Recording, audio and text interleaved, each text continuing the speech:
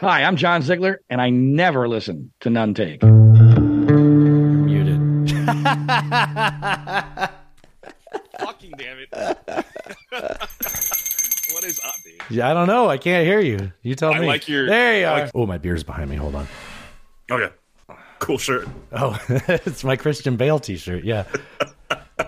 The listeners, the front says I'm a hardcore Christian, and on the back it's got his face in American Psycho, and it says Bale fan. I, in my wildest dreams, never imagined something like this would happen. The first time I wore this out, I wore it to like a brewery in San Diego, and like this couple came up to me and was like, "We're really proud of you for wearing that. That's really brave of you." I'm like, "Oh, thanks." Oh, I can't turn around. I can't didn't see the back. I can't let you see the back of my shirt this day. I don't want to upset you. Yeah. What a wild thing to say in America, right? Like, you're so brave for being an outspoken Christian. It's like, I mean, Right. I do get what they're saying, but like at the same time, it's like, it's the most dominant religion in the country. Like, you know, but it's, and we're just getting ready for the war on Christmas. So, you know, just warming up for this. Which side you got, Alan? Do you hate Christmas? I'm fine. Yeah, I know. It's Okay. all good. Yeah, I got you on the Happy spot. holidays. Merry Christmas. Happy Honda Days. Truck Happy Month. Honda Days. Truck Month. We figured this out. Truck Month is like March, I think. Isn't it 2 months, like February and March? Yeah, I think you're right. Yeah. Yeah. So we get a little lull after Toyotathon and Happy Honda Days. We get Truck Month. All right. I thought I had a question I was going to ask you to start the show. I guess I don't. Dude, I found the wildest conspiracy. This blew my fucking mind. I found this. I'm so proud of this one. I have one for later in the show during our wackadoo segment that I'm also going to kind of co-sign. Like, it's here to mock, but I'm like, oh, fuck, you kind of got me. But this one, like, I am all aboard on this. So Google has this thing where you can have it read to you, like the Google search results.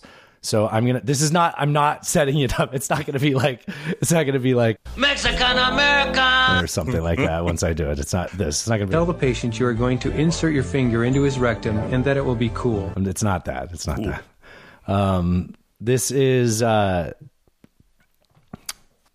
it's like it's a story about like a Huckleberry Finn type novel series from the late 1800s about a character that I think, if I'm going to say it, I'm going to blow the story. So let me just see how this goes. I'm going to play this and then I'll do a regular opening sound. Trump's marvelous underground journey. The story of Baron Trump. What? Baron Trump. Shut up. What is the story of Baron Trump's marvelous underground journey? What? According to Book Passage, the novels recount the adventures of the German boy Wilhelm Heinrich Sebastian von Trump, who goes by Baron Trump, as he discovers weird underground civilizations, offends the natives, flees from his entanglements with local women, and repeats this pattern until arriving back home at Castle Trump. You can look it up. It's real. Like, this isn't just something that's kind of funny like that. Baron Trump, and isn't it funny that it wasn't his real name, but he goes by Trump, just like Trump? Yeah, just like Trump. That's wild. Dude, it's simulation, right? Right. Like, that is insane. That is insane. That is fucking crazy. Like, do you want to get weirder? Sure. I always want to get weirder. When Tesla, who may or may not have had some scribblings about time travel, when Tesla died, guess who went and like collected to sell his belongings? Oh, I don't know. Somebody named Elon? Somebody named Trump. Oh, wow. Yeah, like, I don't know, like Frank Trump, I'm not sure, his like uncle or something. Yeah. Right. Dude. Mary's dad. Yeah.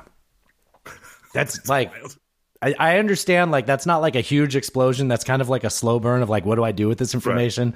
Right. Like, is Donald Trump a time traveler who went back and wrote all these novels about his son? Like, I don't have any, I don't know. I mean, time traveler, maybe. I don't see him being an author. I don't know about that. Okay. Okay. That's a good point. Okay. All right. I'm going to open it up with a clip that Christian sent us about glasses. Oh, this is a guy that needs to get glasses. So it's an Aussie at the optometrist doing the eye exam where you cover your eye and read out a line. Christian, also a hardcore Christian. Oh, yeah. My friend Christian, who was born on Christmas Day, and he's an atheist. We used to, when we'd go out, we used to tell people he was Jewish. And then we'd be like, but I was born on Christmas, so my mom called me Christian. And he'd pull out his driver's license.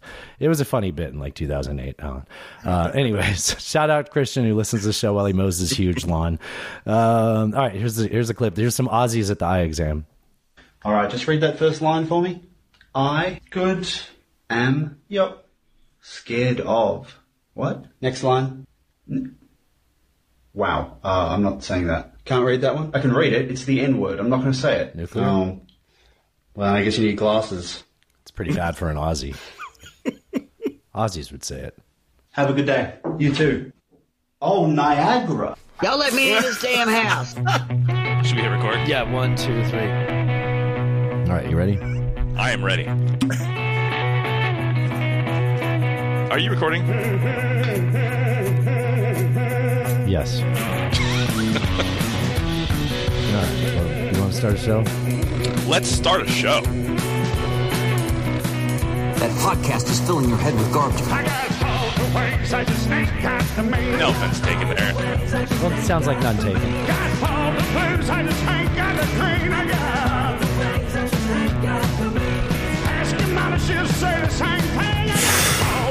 I just ain't got the mean. Boom.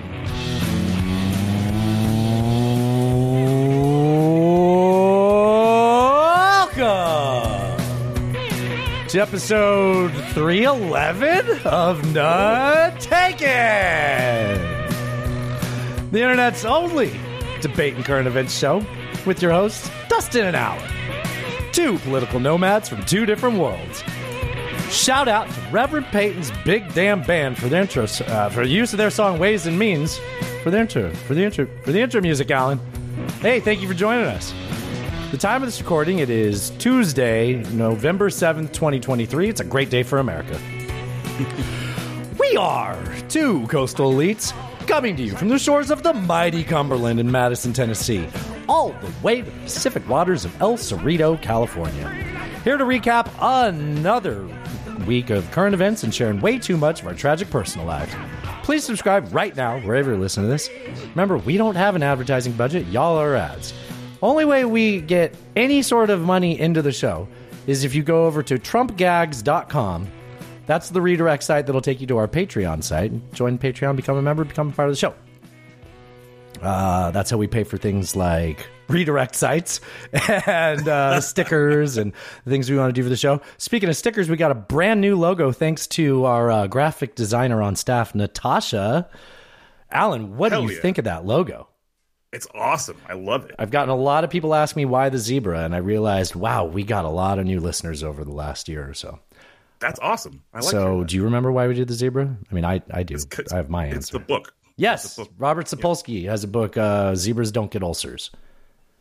There's a lot in that book that's interesting, and but one of the other things that kind of couples with that. So like zebras are chill as fuck, like their heart rate's super low. They don't stress about dick, and until there's like a lion, and then they're like, okay, well we're fine in our pack, we don't have to scramble. Right. And then they drop their heart rate back down. They don't give a fuck. The only thing.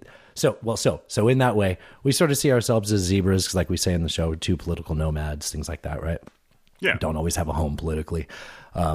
So one, we camouflage well, right? I don't know right. about you, but I tend to do really well in right wing and left wing circles, just kind of being like, well, I understand what you mean by that. I can see this, those kind of conversations. Same. So in that way, it's the zebra, but there's a layer to this.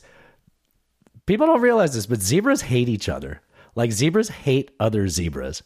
And I feel like that perfectly sums up the way anybody who's an independent or isn't just like dyed in the wool towards the extreme left or right gets treated by saying anything outside of like the agreed upon statements is like, oh, well, you mean you must be the opposite. It's like, okay, fucking shit. So yeah, that's why it's a zebra. There's layers to this shit. I like it. There is layers to this shit, yes. Yeah, absolutely. Okay, well, what have you been up to? Oh, wait. Head on over to Slickets Digital, slicketsdigital.com for all your SEO and marketing needs. Alan. Hell yeah. What is up? What is up, everybody? Welcome to the show. Hope y'all are having a great week. I know my personal life has been a little bit mundane as of late, but I made up for it this weekend. Nice. So after work on Saturday, I went over to my good buddy Craig's house. In BC. and we hung out. We barbecued, had some beverages. Then we went out to some bars, and then we went back to his place. We hit the hot tub. Look out! He ordered Domino's at like, I don't know, 11:30 or midnight. And then we went back out to the bars again and closed them down at 2 o'clock in the morning. Oh my God. Yeah. And then, how far are the bars from his place?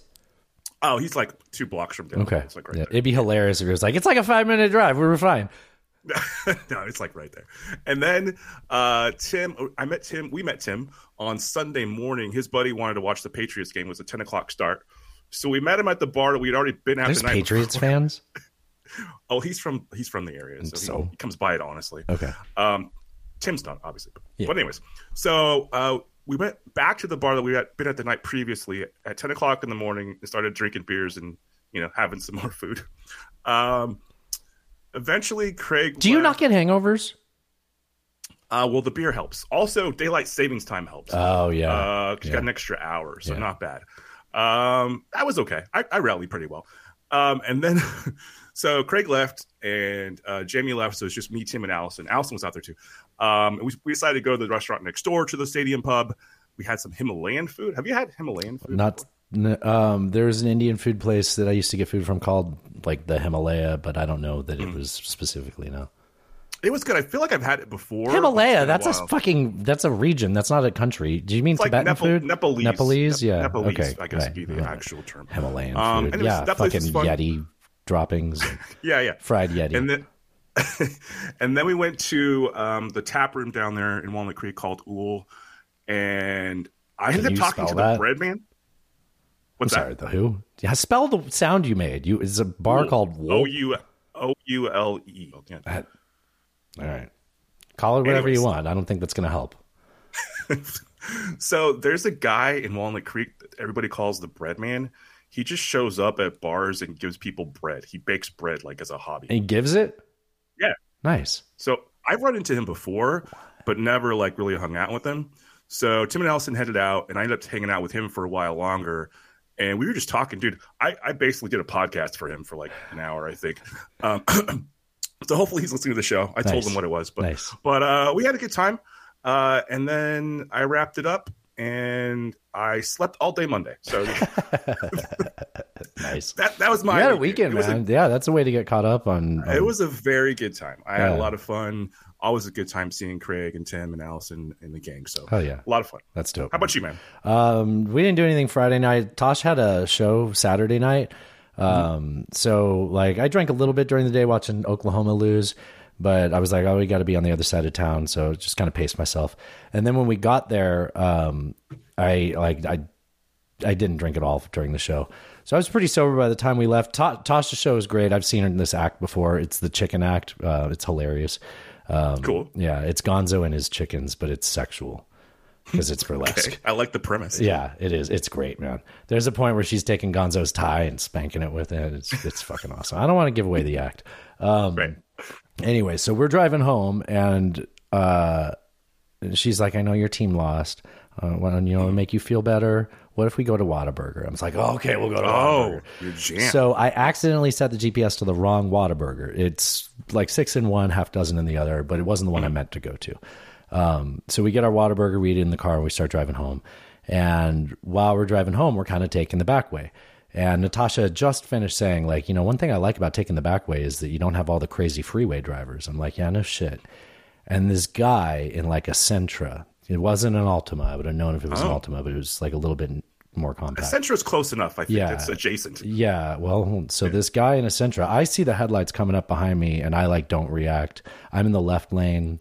And Natasha, like, she's kind of a nervous driver or passenger. So like, I don't react. I just keep it cool. I see this guy speeding up, and he just drifts around me, then drifts back into our lane, and then overcorrects into the center median. Oh no.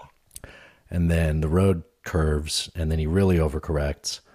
Then he turns sideways, goes into the ditch, and flips and lands with the nose of the car landing down. And we drove past it and called 911 because I'm not getting involved in that guy's bad decisions. I've seen enough trauma lately to fucking deal with. I'm not fucking dealing with that. So Yeah, pretty sure he brought that on himself, and I don't wish any, pain on him. I'm glad he didn't hit anybody else. I didn't see anybody in the car because I looked when he drove by. He just looked glassy-eyed when he drove by. Oh, jeez. Yeah, it was very upsetting. It was one of those things where you're just like... It's pretty scary. You don't think about it when you wake up in the morning, then an hour later, you're like, oh, fuck. I looked all over the news to see if there was a fatality. I couldn't find anything. So hopefully, you know how drunks are, right? They just bounce around through it. They'll be okay, yeah. Can I give you a little lighthearted thing from my personal life? Please. Make up for that. After that. I was playing fetch with Mithra in the backyard while I was grilling. Oh my God, we grilled on Saturday. I made some drumsticks on the smoker. It was so fucking good. Nice. Just a little bit of sauce to tighten it up for the last 15 minutes and just snapped into it, but a smoky fucking juicy inside. Like turkey drumsticks or what? No, chicken drumsticks. They were good. Okay. Yeah. Oh my God, it was so good. Anyway, nice. So I'm playing fetch with Mithra.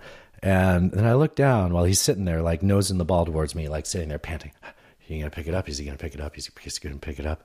And I look down and he's got a full on fucking lipstick, just like dog dick red. And I'm just like, is this fucking sexual for you?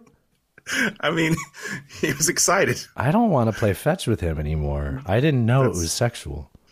That's pretty weird. I don't think I've ever... this dog's got a lot of wires crossed, but it explains a lot. It's like, some people masturbate too much.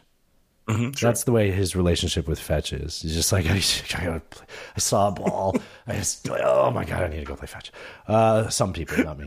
That was an interesting parallel to draw. Now would be a bad time to mention the person we met Saturday night, because I think I told you when I told you that we met this person. So we met a publicist of a prominent American politician who said, and I quote, he loves coming on podcasts. He goes on podcasts all the time. He loves to talk. And I think I told you, okay, but we can't talk about prostate stuff anymore for a few weeks. Yeah. Al Gore. It was funny. I got to break that news to Tim and Allison and Craig, and they were like, "What?" I was like, "Apparently, I don't. We'll see. Maybe we got to play it cool. It could happen." Yeah. Al Gore. I mean, we've gotten guests that Al Gore. I know. I think it would be fucking. Keep it in your pants, Dustin. I can't. You gotta Right. He invented the internet, Alan. The thing we're doing the show on. Fair. All right. Don't pull a Mithra, dude. You kind of. All right. I'll leave the jokes to the professionals, Alan. This is one that Thrash sent in. This is about our Lord and Savior and Chinese immigrant. I'm an immigrant in this country, and when I first got here, one day I was visited by two guys in suit and tie. His name is Joe Wong. And they said to me, "Have you found Jesus Christ?"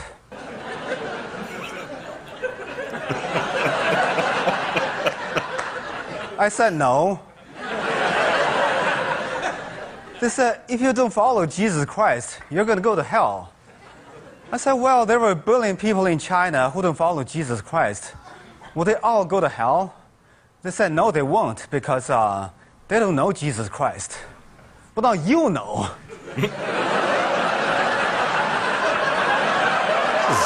It's coming up a lot already in the show.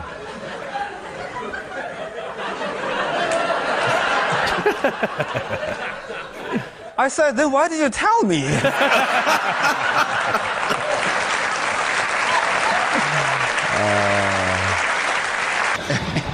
Oh, thanks, George. I've got one from Ben, who says his last name really is Wonders, which is wild. I believe him. Yeah, well, I believe him too. Yeah, okay. I didn't think he was lying, Alan. The fuck? Can I just play the clip? Dustin. Oh, whoa. Yes. That's a send. Please. But I've also realized I'm a jealous ex. I didn't know that about myself until I saw a picture of him on Instagram with another girl, and immediately I was like, oh, I just want to like tie you to a chair and make you watch me fuck somebody else. But that was like his favorite thing. So you gotta just be creative with these weird little guys. That's Maddie Wiener, but it's TWIENER. Maddie with two D's. Maddie T Wiener. Maddie T Wiener. Looks like tweener. Anyways, that's pretty quite funny. Aggressive. Yes, yeah. Fun. Well, we've liked her. She's been on a few times. I think she talked about that Midwest fat before. Yes. This is Way sent this in. This is a woman named Ethel, which is a pivotal part of this stand-up performance. So don't know. This is I don't know. They're not making it easy to find her name. I know her name's Ethel. My name is Ethel, and growing up, I didn't really like my name because my mom gave me a name that Asian people can't pronounce because we don't have the TH sound in our language, right? So I was at a Chinese restaurant, and the hostess came out, and she said, "Your table is ready, asshole. Your table is ready. Party of two, asshole." And I was like, China is "Did you mean Ethel?" "Yes, asshole, your table is ready. Party of two." All right, that's the joke. That's it. We get the joke. That's very funny. A very old-timey name. I didn't... Yeah, you don't meet a lot of Ethels. But you know what? Like, just in our generation, I feel a lot of those old-timey American names were immigrant families naming their kids that. And often, growing up on the West Coast, it was often Asian American. So, like, Eunices and Ethels. Gretchens, things like that, right? Ooh, Gretchens. Yeah. I met a Gretchen for a minute. Right. Slickett sent this in. Nate Bargatze's kind of having a moment. So Nate Bargatze has been breaking through for a while as a comic. But he hosted Saturday Night Live last week. They had billboards for him all over Nashville, congratulating him because, Tennessee's own. And Mike even posted a thing saying that in his book, The Perfect Amount of Wrong, which you could buy on Amazon and leave a review. It's a great book, Perfect Amount of Wrong by Mike Bridenstine, history of the alt comedy on Chicago's North Side. Nate Bargatze was a part of that. He was there going to those mics back in that time. The guys have been putting in work for a long time. Anyway, so this is a bit of his from his newest special on Netflix. I would take her to Chuck E. Cheese all the time. You can go there. They had COVID in 84. So they can't even survive in there. That's what... I mean, Chuck E. Cheese is rough. I don't know if you've been there in a while. They look like they're trying to go out of business and they can't. They filed for bankruptcy and they're still open. They called Blockbuster and they're like, "How do you get out? We want out."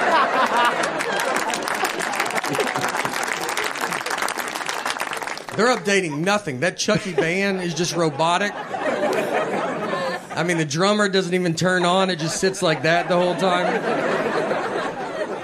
They sell booze to parents now. They just give them buckets of Bud Light. They're drunk in a booth at 9 a.m. Someone drives those kids home. I don't see a bunch of Ubers and Lyfts showing up. There was a Chuck E. Cheese that got caught. If people didn't eat all their pizza, they would just put it back out on the buffet. And that would shut down any normal business. And with Chuck E. Cheese, they have thrived. I mean, when I read the story, I was like, I thought that's what they were doing. I thought we agreed that that's fine. I didn't even know what the article was about. I would take it to Chuck. Dude, it says they're not updating the animal or the robots. Have you been to one? I worked at one the other day or a month or so ago, and they have screens up. It's all digital. Oh, I haven't been to one. No, forever. Ted Kaczynski was right. Just move it all digital. These kids need to see the terrifying robots. Yeah, they do. Might as well be on a tablet. I didn't know he was going to reference that story, but I've heard that before about them reusing people's pizza. Really? Like reserving it to other people or in their buffet and stuff like that. It's funny. He's totally right. Like he knew the audience reaction would agree with him because like when he said that, I was like, I don't feel like that even like that doesn't rise my concern. Like that's within what I was kind of like, that's they didn't finish it. Expect them to do. That's probably. I mean, you're not going to put half chewed pieces up there, No. All right, well, what's the difference then? I mean, if it sits on the buffet, people are breathing on it. What's the big deal? Yeah, it's fine. It's fine. You'll be fine. I'm playing this clip, this next one that Alan sent in from Princess Henke. Okay, Princess. With 3 S's, then hen, and the letter K. All right, whatever. I'm playing this. It's a little tedious at the beginning and formulaic, but the fucking payoff is really fucking worth it. This clip blew my mind. A lot of celebrities have fragrances. Billie Eilish has a fragrance. Beyonce has a fragrance. I started thinking, how come comedians don't have fragrances? And it's because we're not sexy enough. Like, no one wants to smell like Amy Schumer.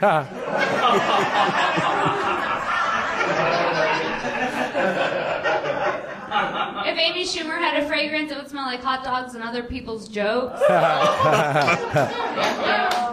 If Joe Rogan had a fragrance, it would smell like elk and jalapenos.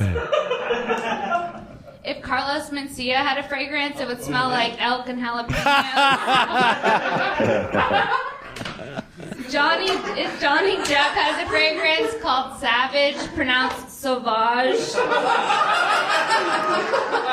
If Chris D'Elia had a fragrance, it would be called Underage. If Louis C.K. had a fragrance, it wouldn't smell like anything, it just would squirt you in the eye. Is that it?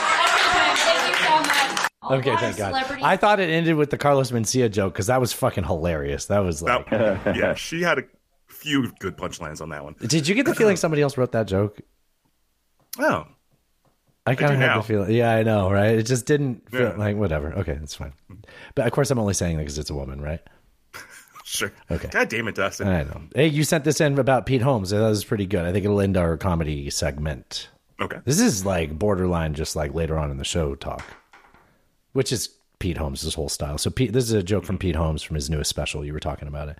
Oh, wait, you didn't send me this. You told me you wanted to have clips of Pete Holmes. So I put this here and put it under Alan.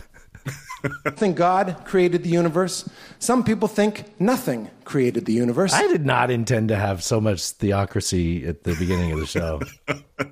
We're trying to appeal Which is the funniest guess.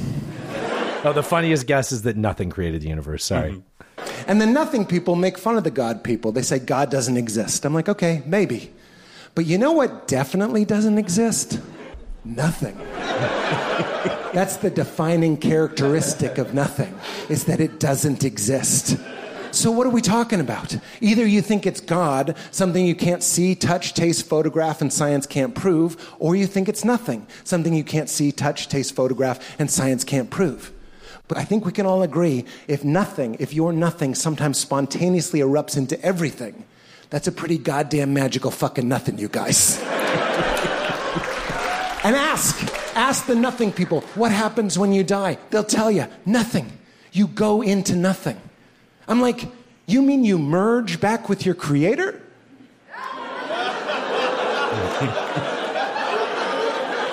That's heaven, bitch. Thanks, George. Pretty good. Pretty good. Yeah. All right. Well, that transitions us just fine into our segment. Wait. Don't I have? Oh, I have this own. So, who sent that? Greg sent this in. It's Winston Churchill. It's an AI that it's a stand-up act that an AI did of Winston Churchill giving a speech. Got it. Okay. Rumors that the Germans have set up concentration camps. Anyone here been camping? Some of you? Yep, some of you. What's the deal with camping? Spend loads of money to be homeless for a week. Anyway, genocide. Wow. Those AIs have a ways to go, I think, before they're writing jokes. I think they just put the words in. The AI was impressive. It was the voice. Okay. I do have sort of a weird sports clip to start this off. I don't want you to look at the screen, Alan. Okay. Just imagine what's happening in this clip, maybe what he's talking about. Like, this is... It's only gonna get bigger. Oh, how about that? What? It's the coach of the Dolphins talking about something. I honestly didn't look into it, but the meme says she saw it soft. He's a grower, Alan. Makes perfect sense. Yeah, a lot of us are growers, Yeah. To some extent. I think everybody's a grower to some extent, Alan. Well, yeah. Do you want to talk about that more? Should I play another? No. Okay. All right. You got to get Al Gore on the show, dude. Oh, God damn it. All right. Fuck.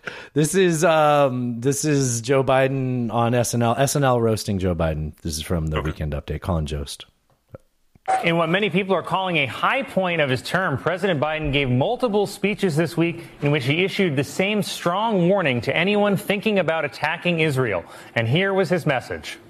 Don't.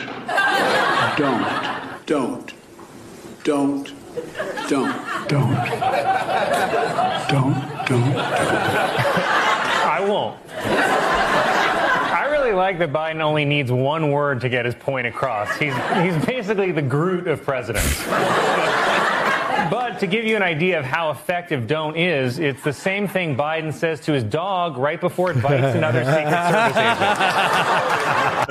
I was trying to find the clip of Kamala saying "Do not come," but I don't have it very. Do not come. Do not come. Yeah.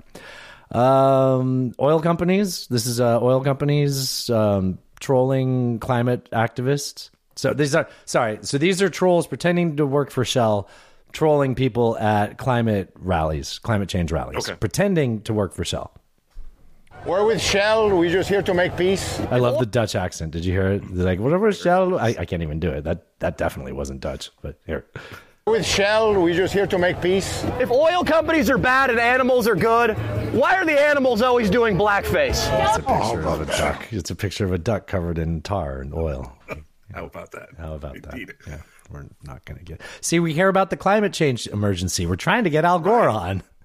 Right, climate change is important. He should like that. She said he likes to come on podcasts. She said he comes on edgy podcasts all the time, and then she goes, he was on Pod Save America. And I'm like, oh... Yeah. As that's edgy. I don't think we're on the list. Married with Children. Josh sent this in. Felina's Josh sent this in. This is an old clip of Married with Children that I feel like it's fucking hilarious. That your wife has been seeing my husband. Let me get this straight. Pardon the expression. So a man shows up at his door and says Al's wife is dating the man's husband. Let me get this straight. Do you cook for him? Every day. Tonight, for example, I made him a nice juicy steak. Mm-hmm. Do the kids know about Married with Children? So Pam, his wife, wouldn't cook or make anything for him, and he would work all day, and she'd stay at home. It was like classic sitcom, shoes. Right? Okay. Yeah, he sold shoes and raised a family of 4. What else? Nice baked potato. Maybe he's just tired of you sitting at home while he's out working. No, I work. I'm an office manager, 40,000 a year. That bastard! Guys like that deserve what they get. He's getting your wife. Oh, let the punishment fit the crime.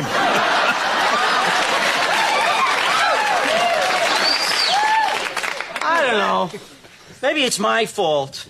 Andy's a man about town, whereas I just like to stay home and watch a ball game. Wait a second. You work, you cook, and you like sports? Yeah. Al, you gotta help me. I want my husband back. Isn't there any way you can talk to him? I don't know, Pete. What about us? Won't that interfere with our quality time? No. It's getting tedious, but yes, good setup. Old sitcom joke that probably wouldn't fly anymore. Oh, speaking of, Felina's Josh sent this one in too. Speaking of people cheating on each other, I know you're familiar with it, but hot takes, Alan, do you have an opinion on the concept of a work wife?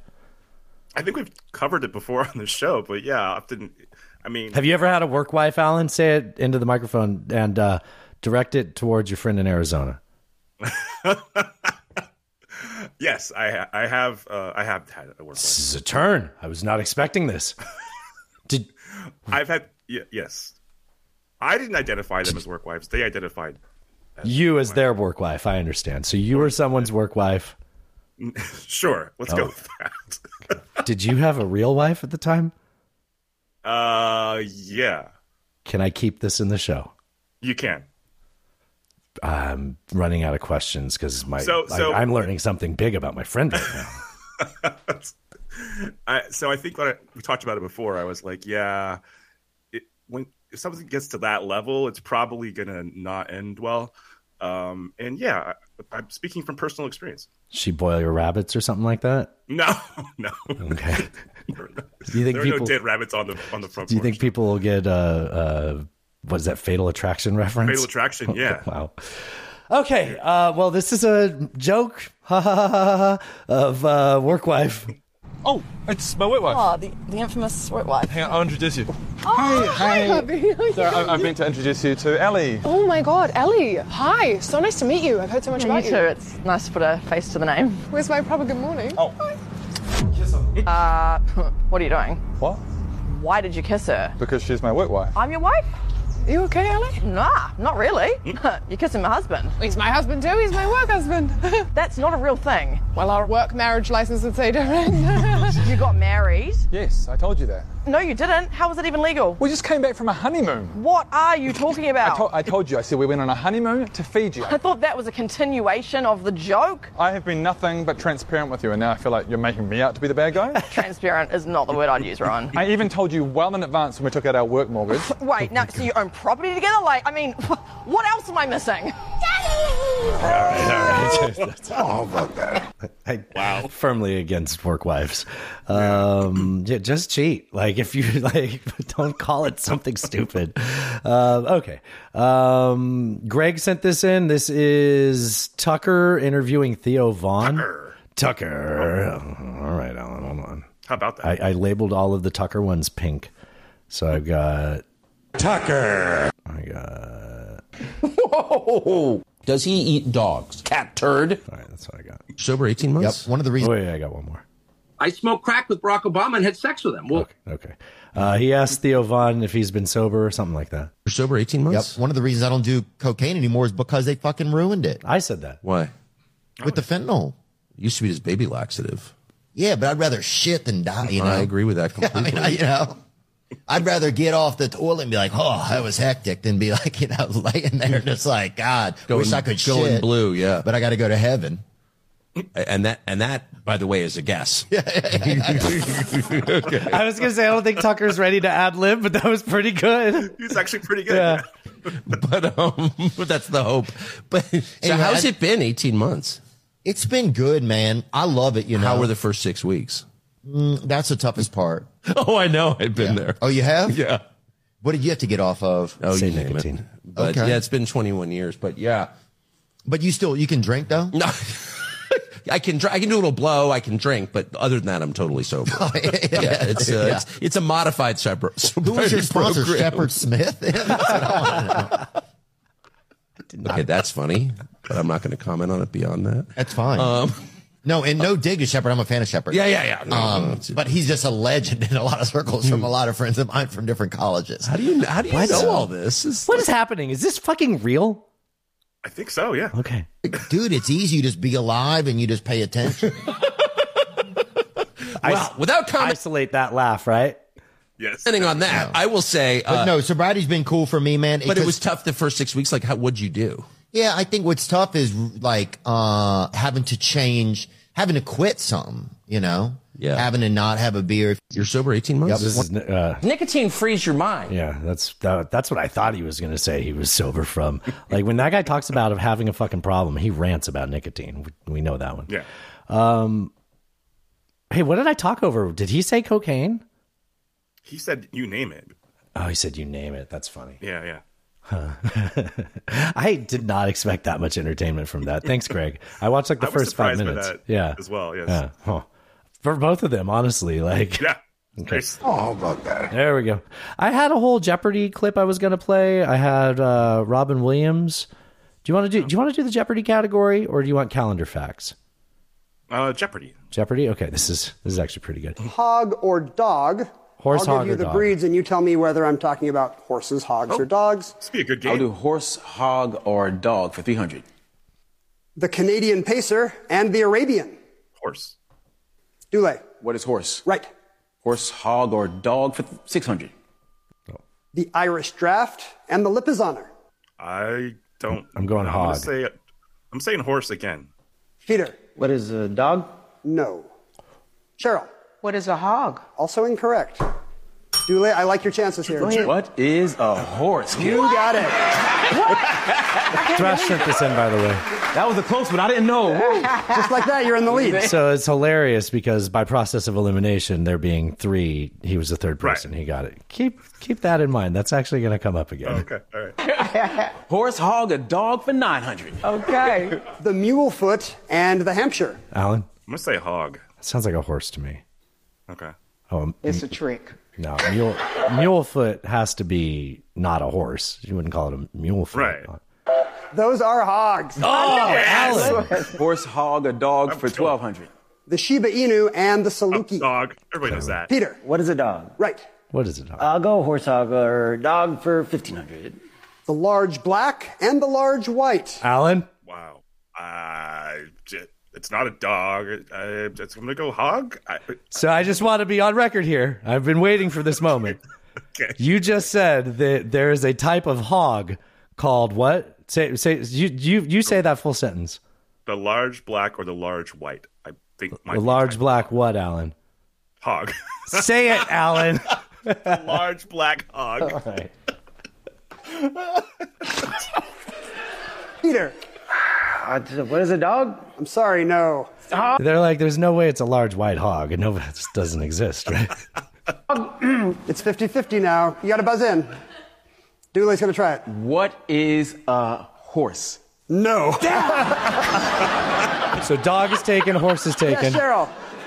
I forgot what they said. What is a dog? No. I forgot what they said. It's so stupid. Isn't that something? I think I swept that. I think you missed one, but yeah. All right. Very good, Alan. Very good. Large All that black. carp or narp experience. You know, Yes, you're very well trained or prepared for a game like that. All right, well, I already said we're playing Isn't That Something now. So here's some Isn't That Something.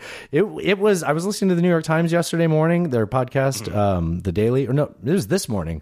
Or maybe it was, what day was this? Oh, it was last week. Okay. I thought it was crazy they said this about Armenians. This is from the New York Times. The only good Armenian is a dead Armenian. That's wild, New York Times. What the fuck's wrong with you? Isn't that something? Wow. Going a little hard there. I don't even remember the context, but I'm sure it was justifiable. Yeah. I think that's what they were saying. They were quoting somebody else. Oh, probably. That's the excuse. I was quoting someone. I would never say that. All right, we got the receipts.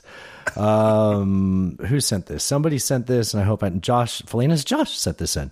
Hot take that he's gonna argue for, and I'm really not prepared to accept this. Is $50 an hour the new middle class? I know that sounds so outrageous to say, but I almost think it's necessary for people to live with these cost of living. And what's bizarre is the hourlies are not matching up at all. There are people in fast food joints with no experience that can get started for $16 an hour, but yet there's job postings where they want a bachelor's or master's degree starting you off at $17 an hour. That, in my opinion, is minimum wage. That is $2,300 a month after taxes. Rent is $2,000. Groceries is $1,000. Childcare is like $2,000. Not to mention everything else. Like $2,300, people cannot survive. All those numbers match up. I mean, you can live places where rent isn't $2,000, but not where you may want to live. Is childcare $2,000? Yeah, childcare can be very expensive. Fuck, don't have kids. And that's what they're starting bachelor's and master's degree people on? What? I talked to a guy who was a bartender. He was serving us drinks last weekend, and he said he used to be a school teacher, and he quit because he was only making $50,000 a year, and when he bartends, he makes over $100,000. So he's like, why did I even go to college and do all that? But that's why this whole thing is out of whack. Like, it's not even the inflation itself. It's the companies that just seem to also be out of touch with. They're so excited about starting at $17 an hour. Even if you work your way up to $35 an hour, it's still barely enough to get by. You're not going to be able to buy a house on $35 an hour. So that's what's out of whack even more than inflation. Is 50... Okay. Button. Isn't that something? Finger guns, Alan. Yeah, I mean, I tend to agree with him. I kind of do too. It's the upper end of middle class. But, right. Like, and I've actually read stories about some companies and maybe even government jobs removing the requirement for a bachelor's degree as an entry, a barrier to entry. Yeah. Because people can have a skill set that can be useful and functional in that workplace environment without having a degree to go with it. And so I think companies are starting to realize that these barriers to entry are keeping out good quality candidates that could totally do the job that you need them to do. And I think that's a good thing, honestly.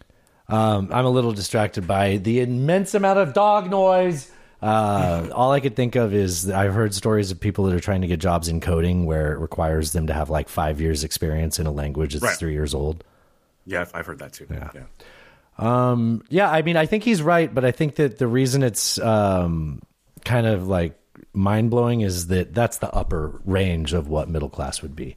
But I mean, $50 an hour is like $100,000 a year, a little over, right? That's is it?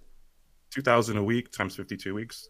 Yeah, it's $104,000 if you don't do any overtime. Right. Yeah. But so probably that's middle class. Yeah. Yeah. That's, well, shit. When you redo the math, if you started at 100K, I'd agree with you. But if you start at what 100K is hourly, then I already agreed with you. Right. Just save me some time, Alan. All right. We haven't really talked much about the main shooter. And I don't want to give the impression that those events aren't important to me. I know that if you know 5 things about me, you probably know that I have a gun within reach, probably. I guess it's in the, oh shit, I don't know where it is. Oh wait, hold on. Oh, of course. Makes perfect sense. Yeah, I see it.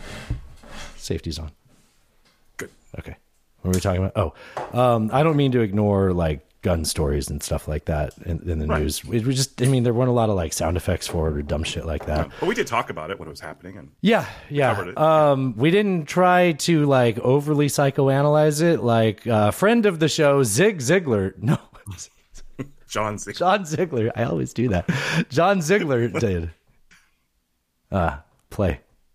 More and more people lacking the belief in a higher power and an afterlife. I think that's the unspoken reality of why we have a lot more of these situations in recent years. Because when you have someone who has nothing to live for and nothing to fear in an afterlife, and they just want to go out creating as much havoc and death and destruction as possible, this is what's going to happen in a semi-free society. That's absurd on its face. I mean, people murder people all the time over religion, far more than I was thinking we've got a few sounds coming up that if you go back far enough, that's what they're arguing about, at least. Yeah. That was my exact take. I appreciate that because I sort of spaced while I was playing it.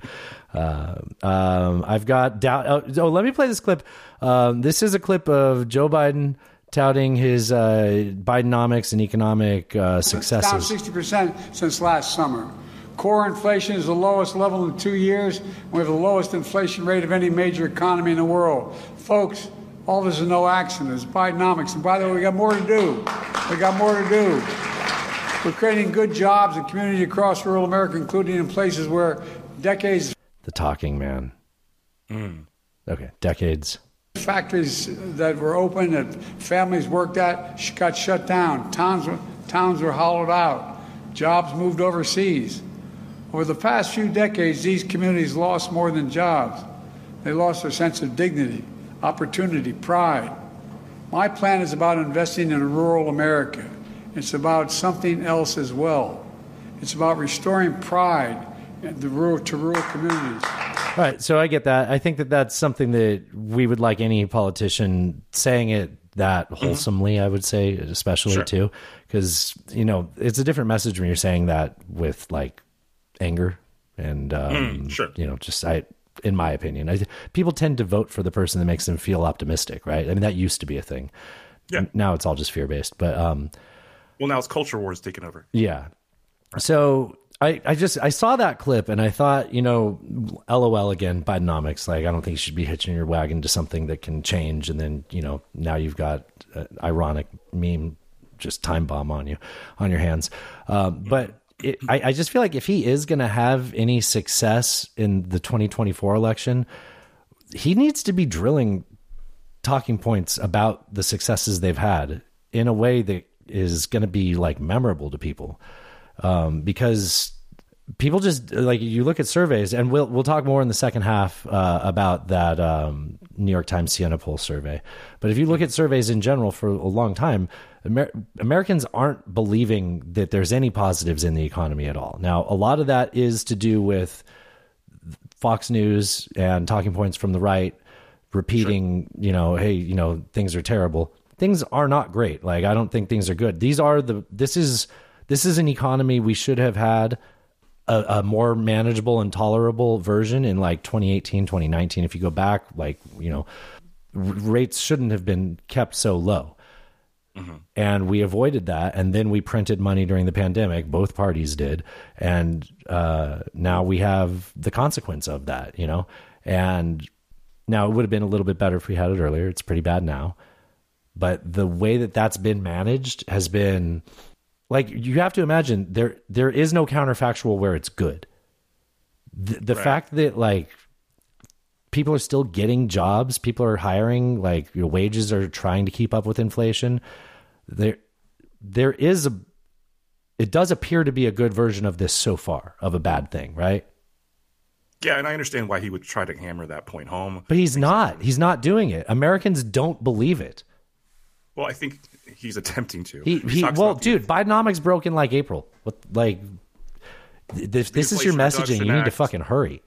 The CHIPS Act, trying to onshore more domestic production of things like that. But yeah, people don't buy it. If you look at like Right Track, Wrong Track polling, it's like 77%, I want to say Wrong Track. Mm-hmm. Confidence in the economy is very, very low.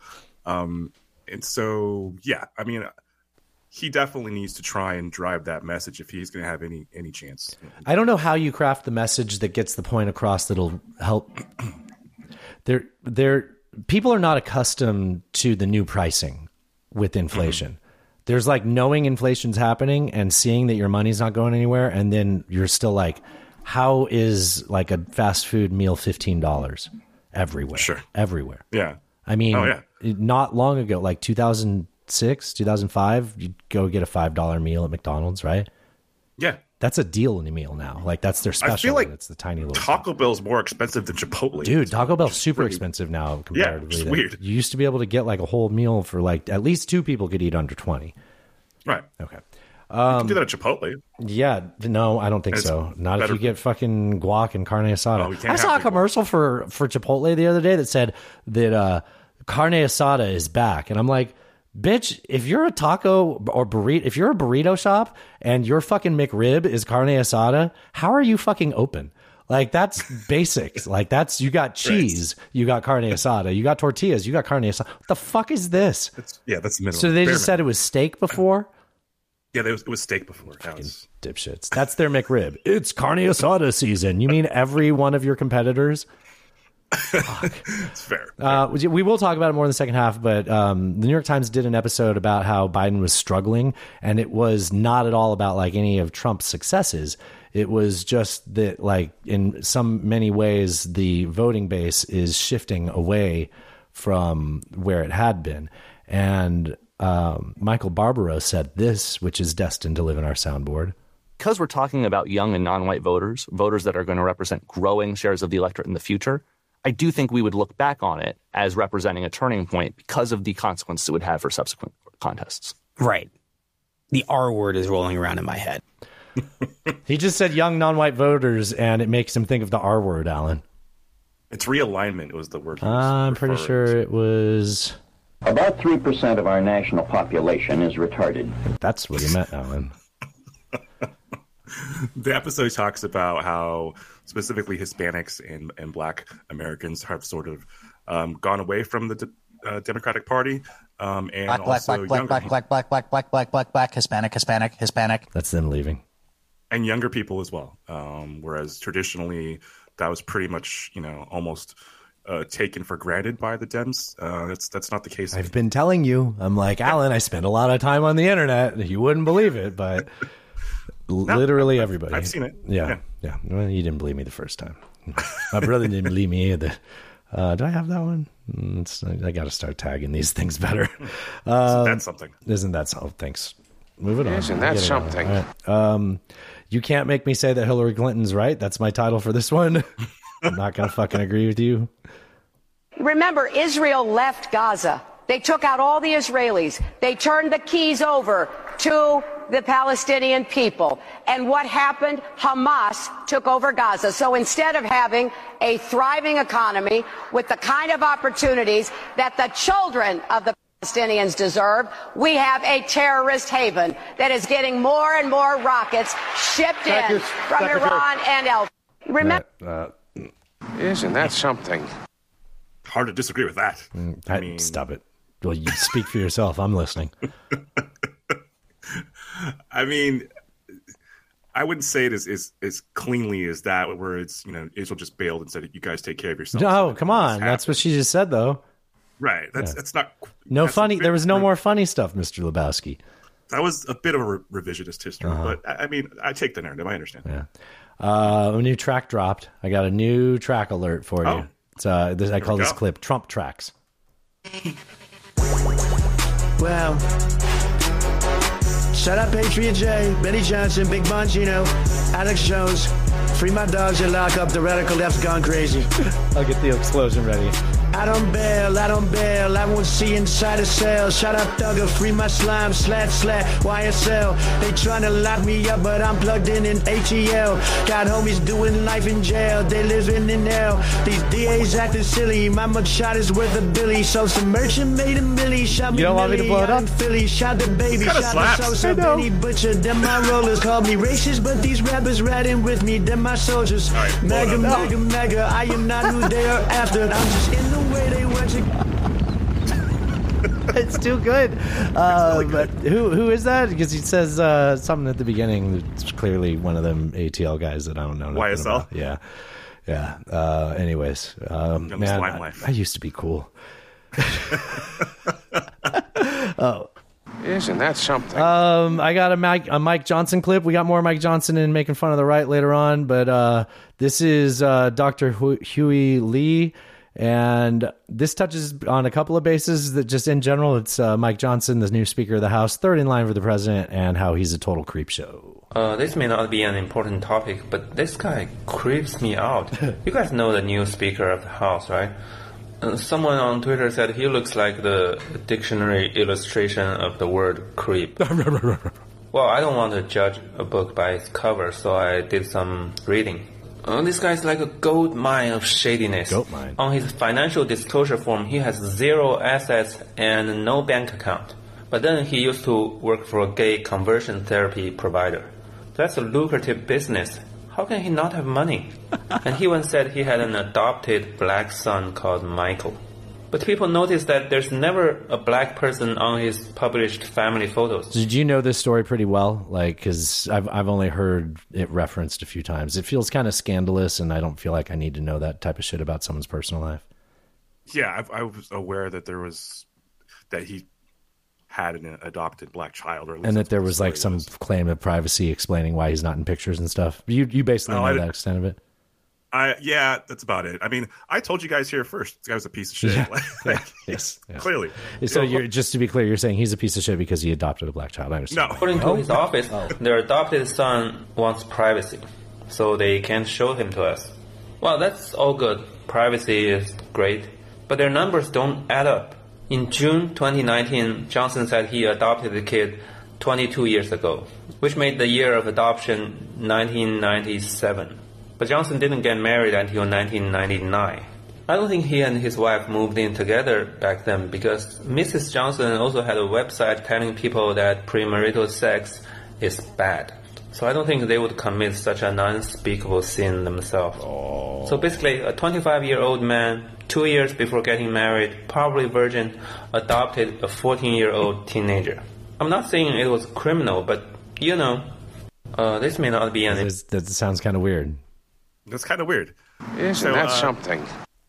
The Instagram account, A Girl Has No President, she's been talking about that she was able to capture a bunch of stuff that was on his wife's website before they took it down. Sorry, is that a Game of Thrones joke? Yeah, it is. It makes you instantly disqualifiable for me paying attention to you. So imagine in whatever 2017, she was like, I'm still into this. I'm making an account. So she's planning to publish all the stuff that she pulled from the website that they tried to take down. Oh, wait. Are you serious? Yeah. She was talking about it today, actually. She got a bunch of screenshots from who's Mike Johnson's old website? Mike Johnson's wife's website. And what was it about? I was not listening. It was like gay conversion therapy, like stuff like that. And she bought the URL because their URL was like a .org. Oh, that's like you got to get trumpgags.com, not. So she bought the same URL but as a .com, and she's going to publish all the stuff that she pulled from Oh, that's hilarious. Yeah. Wait, so she bought the better version of the website, honestly. Yes. Wow, that's going to get, that's going to have so much better SEO and marketing. Yeah, right? She must have gone to slickitsdigital.com. Free ad in the middle of the show, buddy. Alan, one of these days we're going to be such a big show, and that's going to be such a good hookup we gave him. I know, right? We got to get his nickname started. Mike Johnson, the Baton Rouge airboat. Airboat, right? Yeah. Did you know that Good Korea broadcasts propaganda on loudspeakers to Bad Korea? Like in the DMZ? Yeah, like so here. I have heard this, yes. Yeah, here's a news report about it. South Korea's loudspeaker propaganda broadcast resumed in 11 locations along the border. Hey, North Korea, I'm over here stroking my dick. I got Russian. Isn't that something? You know that. You know the meme, right? I got lotion on it. That's very funny. It was unexpected. Okay. That was a nice little palate cleanser. Let's talk about something more serious, though, like Israel. I've done this a few weeks in a row. We're on the 1 month anniversary of probably a forever war. Probably not a forever war, right? Actually. So I'll do this before I do the transition. Fuck it. Like, if this is the way Kitbag describes it, he's like, look, Americans are very used to a global war on terror and special forces led, military operations. But Israel's at war. So you're going to see things that people do at war. And it's going to be offensive because we are so accustomed to special military operations or whatever Putin said. Yeah. So that's kind of been my outlook at this, and that's kind of changed quite a bit. But this is our transition, though. So nice and easy into the tough subject. This is Mia Khalifa. Israel has only been a state since 1948. Palestine is thousands of years old. Sorry, Mia, you are wrong. Israel is 3,000 years old, 75 years young. And this is not coming from a Jew, but from a proud Muslim. The prophets of God whom I believe in were Israelites. A significant number of these prophets disseminated their teachings in the land of Canaan, a land which Joshua bin Nun later renamed Israel. And then King David proclaimed Jerusalem as the nation's capital. Yes, Mia, it wasn't Donald J. Trump, it was King David. Even Jesus of Nazareth, Mia, called the land Israel in the Gospel of Matthew. The Roman Emperor Hadrian expelled Jews from Israel, erasing the name Judea. He supplanted it with the Roman Latin term Syria Palestina, which evolved into Palestine. Similarly, the city of Shechem was changed to Neapolis or Nablus, which means in Roman Latin, new city or new place. The Jewish people, dear Mia, are not... Israel has only been a state... Yeah. I don't know why I put the laugh in there. Oh, George Bush is somehow involved in this. That's fine. Yeah. Something. All right. Well, let's... I put that in there because it's an interesting little timeline perspective of some of that. By no means does that make anything that's happening less atrocious or more justifiable. But, you can have like a very basic understanding of history and not say dumb things, right? Sure. Especially if you're going to be passionate about what you're saying. It helps to not, hey, trust me, I talk off the cuff quite a bit. Toaster sent this in. I've been told that this whole like half hour, or I don't even know how long it was, too long. I didn't get a chance to watch it. Interview and Piers Morgan did like a debate or an interview with this Bassem Youssef guy, and I just refuse to watch anything Piers Morgan does. He was involved in that phone scandal, the voicemail scandal in the UK. Mm-hmm. He had, I think Prince Harry sued him for tapping into his mom's phone line. That sounds familiar. Yeah. He's kind of a piece of shit. Yeah, Total piece of shit. Yeah. I can sign off on that. And he has a lot of bad takes on things that are important to me, so I kind of just don't like him too much. But anyways, I did like this interview. I'm going to play it here. You know what I would do? It's a little quiet. I would give terrorism. Yes. It's a virus. I agree. If a patient with a flu came to you and you're a doctor, how can you treat that patient? How do you treat it as a doctor? How do you do? Well, you're the doctor. You give them nutrition, fluids, so the immunity of the body gets rid of the virus. If I received that patient with a flu and I took a sledgehammer, it's like, why are you not getting better? Do you think that patient will get better? No. You are weakening him. You are making him worse. Israel did not just weaken the body of Palestinians, making them unable to get rid of hate and radicalism. They have openly bolstered about helping and giving money to the same terrorist organization. So, I agree. I think Netanyahu is in keeping Hamas in power because it suited him politically. Yes. All right, it's Tic Tacs. It is a real peacenik, wishful thinking outlook on the world, but ideally, you would get more from allowing people to move on than trying to beat peace into someone. And that comes from an American who turned 18 before we went into Iraq and Afghanistan. Sure.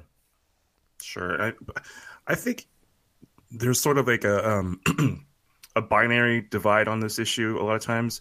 And I think that both things can be equally true in that, yes, Israel definitely, has a right to defend itself, and the atrocities that were committed by Hamas on October 7th were atrocities. They were horrific. You're doing your Obama speech? You doing I didn't put it in the show. That's what he did. He tried to like thread this needle. Well, I mean, that can be true. And it's what we do on the show every week. I know. What Israel has done to the Palestinian people is horrific, and that you can call both sides out. But both things can be equally true. I think we covered that in the show. Yeah. So why don't you have a ceasefire? There should be a ceasefire. However, I'll tell you why. Politically, you're going to tell can't us. Have one. Justin Trudeau's going to. Justin Trudeau. He's about to. We need to see a cease. We need to see a humanitarian pause so we can flow. We need to see ceasing of he tried to spin out. We need to be a ceasing of. He's like, oh wait, I was trying to say ceasing of the whole time. Yeah. It was never going to be that. Why would I say that? Nobody would pause. Even. Yeah. A humanitarian pause. That's the official term. Okay, what does that mean? Just a temporary ceasefire. It's like, this is a humanitarian pause, so that we can get back to the inhumane things. Is that? I mean, isn't that a reasonable way of interpreting that? Yeah. I mean, I'd certainly that's a fun thing to say here in America. If I lived there, I'd probably be like, "You're calling it it's a pause for humanitarian action," and then just going back to being completely cruel, inhumane. Yeah, that is kind of how it sounds. This is Bernie talking about why we can't have a ceasefire. I saw James Fritz say to this is why you don't buy politicians' clothes. Like all the shirts and the mittens. I want to just clarify one thing, Senator, if I might. You support a humanitarian pause in Gaza. Some of your fellow progressives say that there should be a full-on ceasefire, which would require an agreement on both sides to halt the fighting. Do you support a ceasefire? And if not, why not? Well, I don't know how you can have a ceasefire, permanent ceasefire, with an organization like Hamas, which is dedicated to turmoil and chaos and destroying the state of Israel. And I think what the Arab countries in the region understand, that Hamas has got to go. So I want to just clarify. He really hits the in Hamas. He really does. Yeah. What do you think about that? A lot of people felt betrayed on the left. Yeah, I can see why people would feel that way.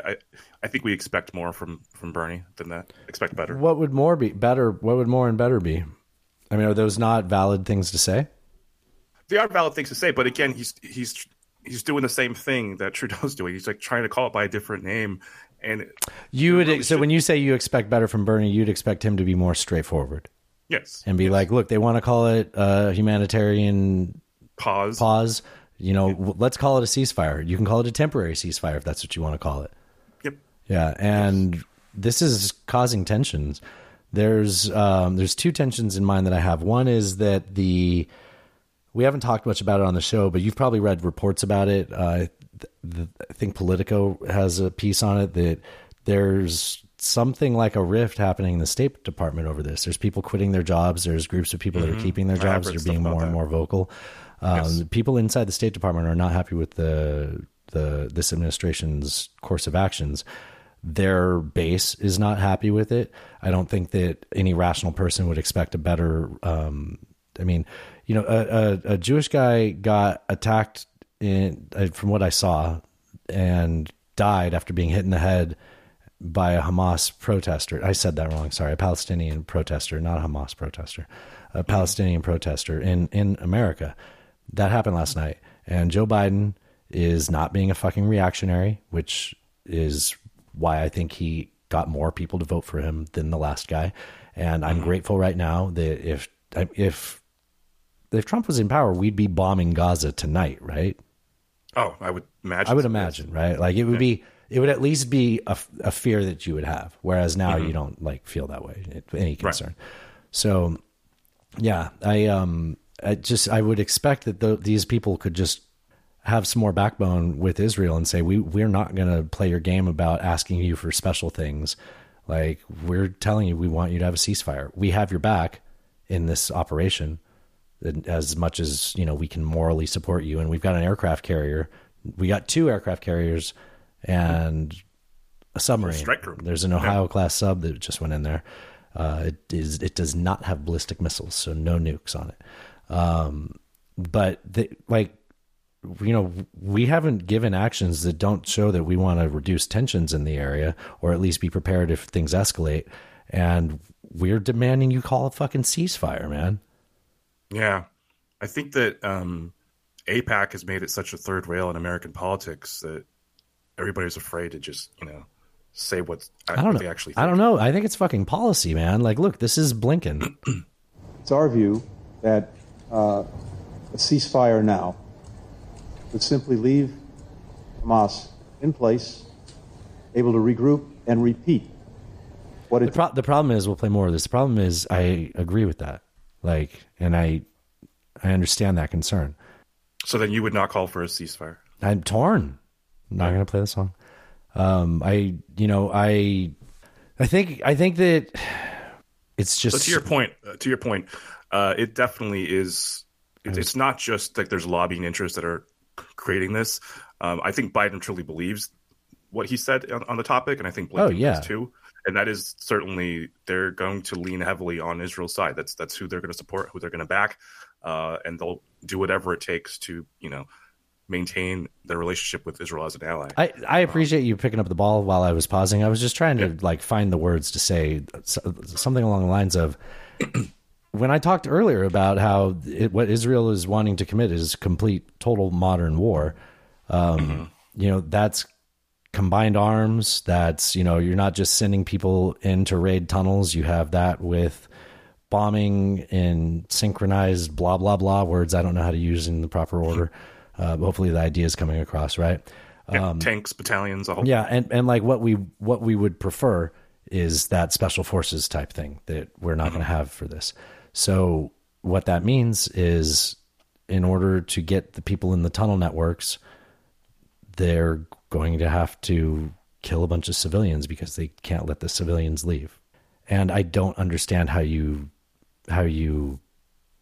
resolve that, remedy that, other than stopping shooting and not letting them leave after you stop shooting, I guess. Let them recover the bodies. The terrorists that are using them as shields will remain there. And they'll regroup. But this is just inhumane and not a way to conduct anything that will ever have a peaceful result. And we still have the hostage situation as well. Right. So there's another factor. Did on October 7th. It is important to reaffirm Israel's right to defend itself, indeed its obligation. He talks like Barack Obama. A little bit, yeah. To do so, and to take necessary steps so that October 7th can never happen again. Well, if you don't want it to happen again, then you should probably slow down the killing of civilians. And I tell you, I'm so torn on this, right? Like I know I say like conflicting things left and right, but I think the civilian cost is just too high to effectively accomplish what they would need to accomplish to, in a military operation, get rid of Hamas, which means you're going to have to use a different method, which means you're going to have to go back to the way things were before they attacked you. But there isn't a good resolution to this if you continue down this path. Yeah, I'd agree with that. I said it when it happened. I was like, you got 72 hours to do whatever the fuck you want. And then they waited a week to get their troops together. It's like, I don't know how to organize a military, but I would think that you got enough stuff on standby that you could just go bomb half of Gaza in those 72 hours and then deal with the flak from it afterwards. Because I guarantee you that would have been less than what they're dealing with now. And they wouldn't have been justified. It's just they wouldn't have got as much shit for it. Right. People would have, understood in the moment. Yeah. Some people. I mean, there would have been a lot of outrage, of course. Rightfully so, too. But yeah. Okay. This is a clip from The Intercept talking about what I just said earlier about how worse it would be if the Trump administration was in power, so we could skip that. I thought this was pretty amusing. This is former Prime Minister Bennett They're talking about him on this news show. In 2012, Bennett drew criticism for a statement directed at an Israeli Arab member of parliament in which he asserted the Jewish right to settle the West Bank, saying to the Arab member, quote, "When you were still swinging from trees." That's racist, right? Yeah. I thought it was like hangings. It means like monkeys, right? Right. Holy fuck. Trees, we had a Jewish state here, end quote.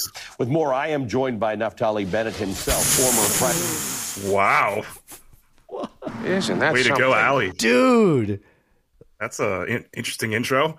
Dude, that was insane. You knew the reporter's name? You Yeah, said, Ali Velshi. He goes hard. what is that from? Is this MSNBC? MSNBC. That's like heavy rotation in the Allen household, right? Yes. Huh. Yeah, that was pretty bold, man. The last thing I expected was joining us now, the man I just slandered. Appropriately, though. Lebanon has a peace proposal. Can we play it? Sure. Okay. Probably has no chance because Lebanon can't even manage their own fucking country. True. Prime Minister, he's essentially laying out a 3-point plan for de-escalation. And what are the 3 points of the plan? First, he wants a humanitarian pause lasting 5 days.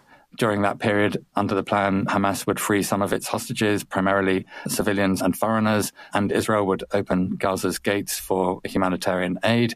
Both sides would stop firing rockets. And if that ceasefire held, then they can move to a second stage and make it permanent. Let us be honest. Both Palestinian and Israeli have the right to security, justice, and opportunity in land they can call their own. Western and regional leaders would then begin on a third stage, which would be an international peace conference for a 2-state settlement for Israel and Palestine. I'm sorry, an international peace conference. Conference for an international peace conference for a 2-state settlement for Israel and Palestine. Shocker, a 2-state settlement, right? So you're telling me a neighbor of Israel doesn't want all of the Palestinians displaced into the neighboring countries? Shocker, I'm really surprised. Yeah, this is very, very important. It's almost over. 2 states for 2 people.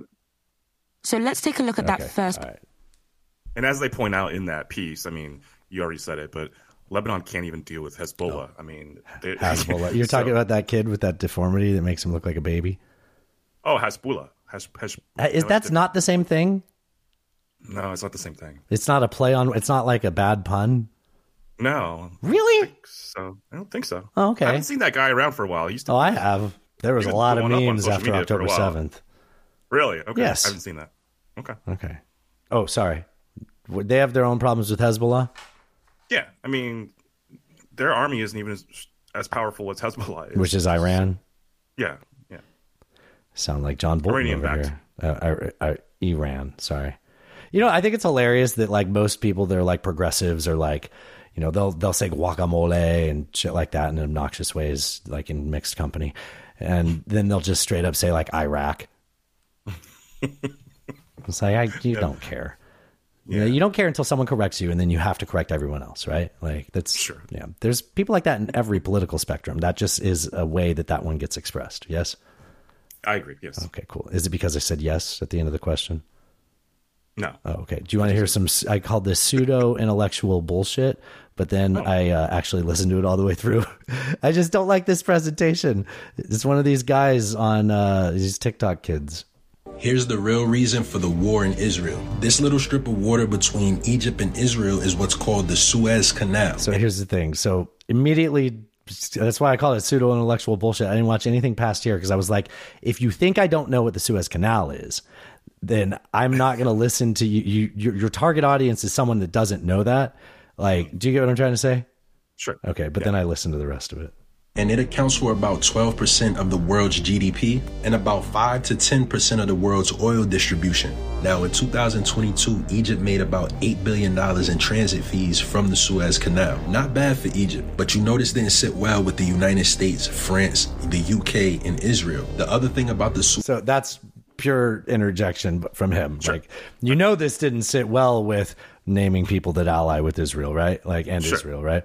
It's like, well, dog, nothing just happened last year about that. Like, that's the Suez Canal. That's what it is. It was made for that. It's doing its purpose. And the agreement is that Egypt gets to control the people that pilot the boats through there, and you have to hire them. So they plus the fees of going through there. Like, okay. Yeah.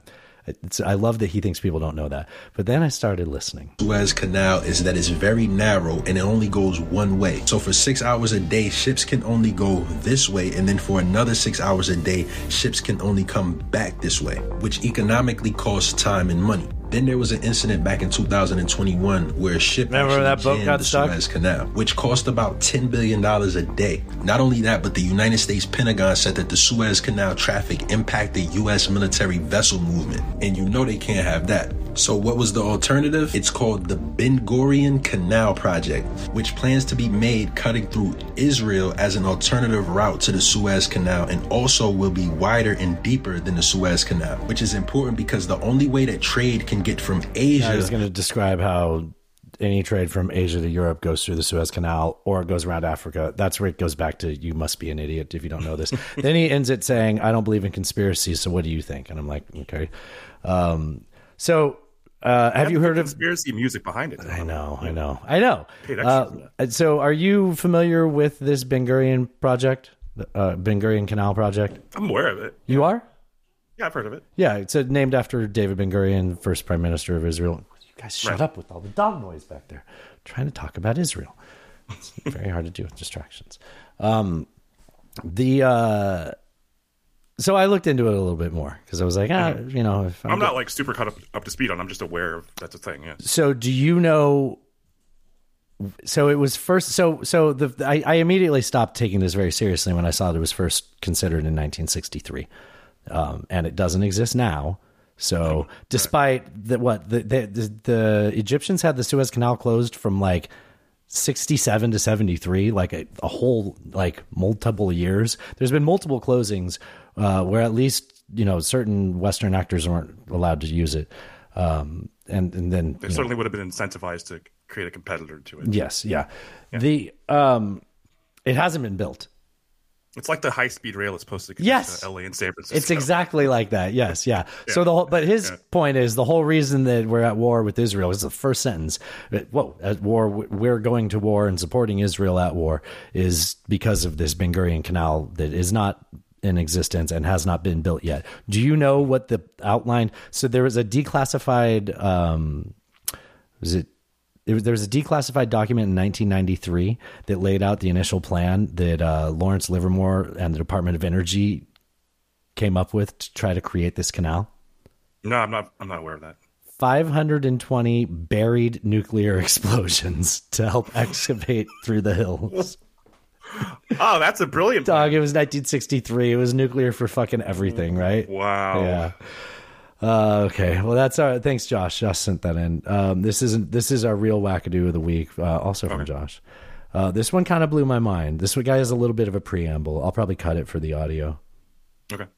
Okay, I have a spicy conspiracy theory for you today. And I'm just going to start out by saying it's a lot easier to control the masses and control the narrative around something through emotional manipulation. So you'll notice if something is considered a tragedy, it's like totally taboo to ask questions about it. Case closed, that's it.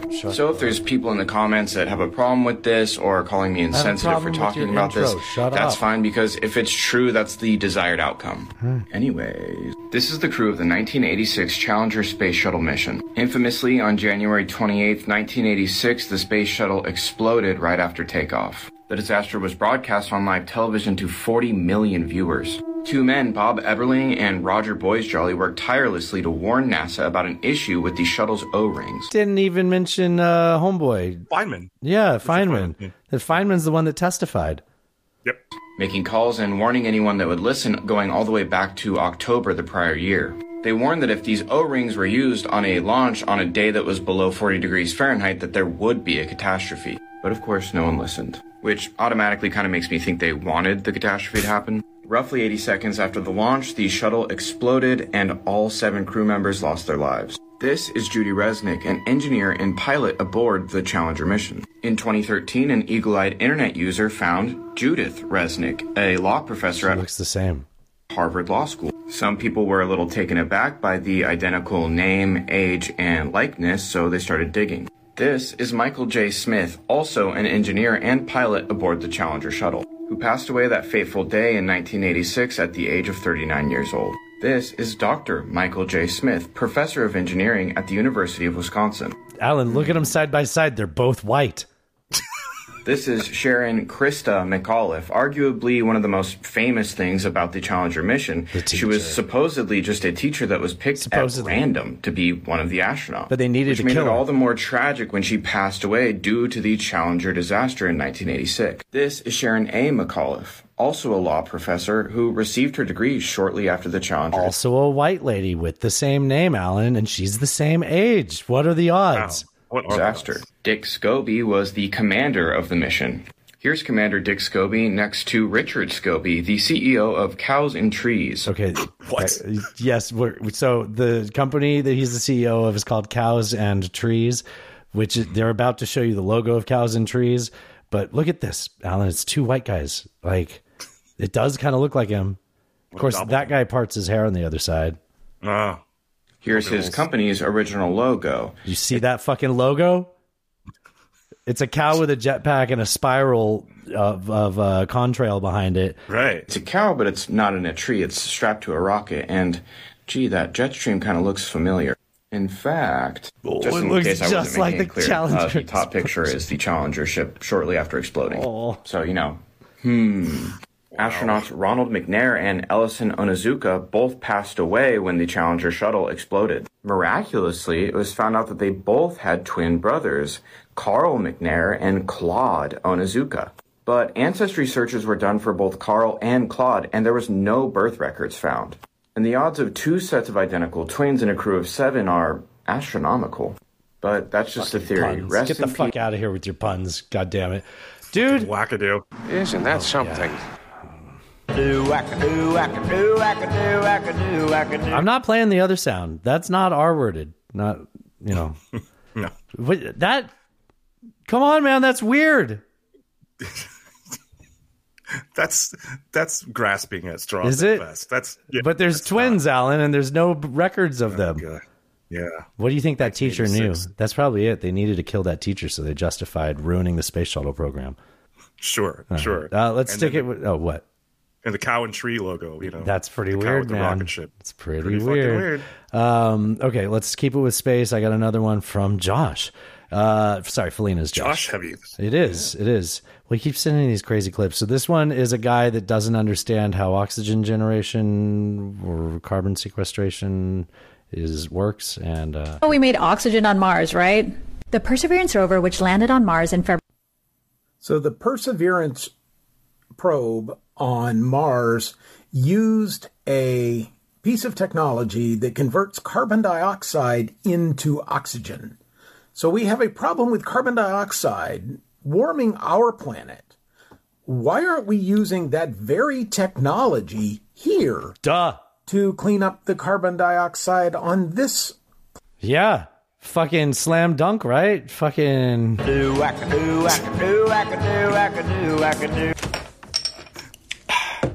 That's fucking retarded. He goes on to say that we should have one of those on every street corner solar powered in the United States. First of all, the one on Mars cost $50 million, and it made 10 hours of oxygen for a dog. They didn't bring a dog. That's what they equated it to be equal to. He said that there should be. Well, he said there should be. Out. He said, you know what? Maybe I didn't close it. Yeah, here, hold on. Planet. Seems a little disjointed, doesn't it? I mean, I'm not a conspiracy theorist. Yes, you are. But if we can do it on Mars, converting carbon dioxide into oxygen by stripping off the carbon molecule, yes, then we should be doing the same thing on here. Why is there not one of these little generators, solar powered, on every corner of every... I could one up you. We have one on every corner of almost every street. If not, we have them in medians and yards. They're a little thing called trees. Yes, and they're solar powered and only require a small amount of water to really function. Usually you can get it from the rain. Yeah. My God. Oh, and they're self-replicating. Yeah, how about that? And they're not $50 million each. All right. Can I just ask you a question and we go to fucking lunch? Okay. It's really wild that people are saying Joe Biden's too corrupt, so we need to elect a Kennedy. Fair point. Fair point. All right, we'll grab a beer. This is the B-side of our platter, sports fans. And I'm singing just for you, covered in sequins. in the canyons of your mind. I will wander through your brain to the ventricles of your heart, my dear. I'm in love with you again. Cross the mountains. Come back with a question. It's more of an idea. So I cribbed this from a guy on a group chat. So most big things. I don't recommend you follow though. You're gonna get spicy. So he said somebody needs to make a movie or like a Broadway musical where Robert E. Lee is black and it's never addressed. Like not at all, right? Okay. Like it's a civil war, but it's diverse and representative of like women and minorities on both sides. Right. Like slaves are mixed every race. Like it's all, yeah. Okay. Like they've done this with everything, but that's just like nobody's done that version. And I think you should be able to do it, and like by never addressing it and not like grandstanding, like we're doing this too because you ruined Hamilton. I don't know. I've heard that voice. That's not the voice they do it with, but I've heard that complaint quite a bit. I think it would be hilarious if somebody did one this way, but like did it, just never broke kayfabe. That would be very funny. Yes. All right. That would be very funny. Maybe we can get the kids in the hall on it. Oh, that's a good idea. Yeah, they're not doing anything.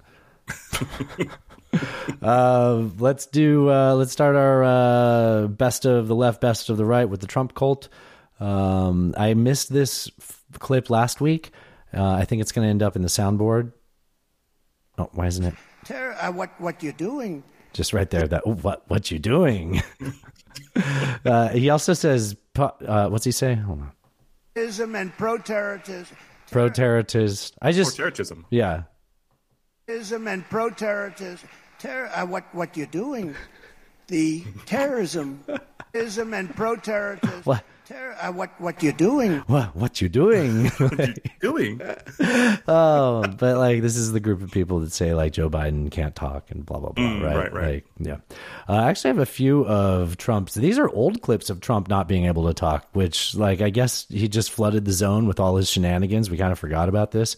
Child to have access to pristine outdoor spaces. This was something about some legislation for national parks. National parks? Yeah. He gets to talking about Yosemite, and that's a place near and dear. Hey, look, I got Half Dome right here on my shoulder.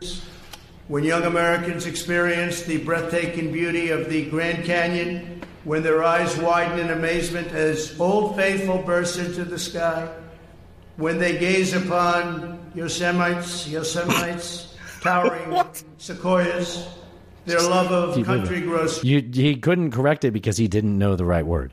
Yeah. Yeah. He's anti-Semitic, apparently. Anti-Yosemite. Right. Yosemitic. We'll work on that. Yeah, that's pretty fucking... That got me thinking, like, I bet he's never been there. What a sad life to, like, have had that much travel around the country. You've probably never been to Yosemite. Like, that's... Can you imagine? No. It's my favorite place on earth. I would totally believe he's never been there. Yeah. Yeah. What are all these? These aren't skyscrapers. It's complete chaos to this granite. Yeah. This is him talking about his president. What is it? His vice president's wife. He forgets her name. Creepy. Yeah. He calls her Carrot. May God watch over them all.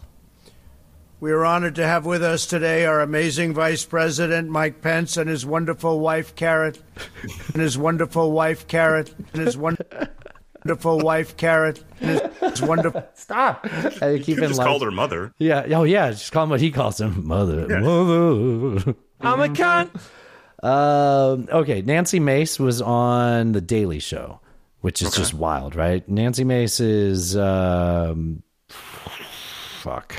governor? That sounds okay. Like it. Yeah. Republican politician, stand for Trump. So she's making some excuses about. She's a House member. She's a House member. Okay, from where? South Carolina, North Carolina. Take your shirt off. Nancy Mace can get it. Represent South Carolina. Oh, I nailed it! Damn it.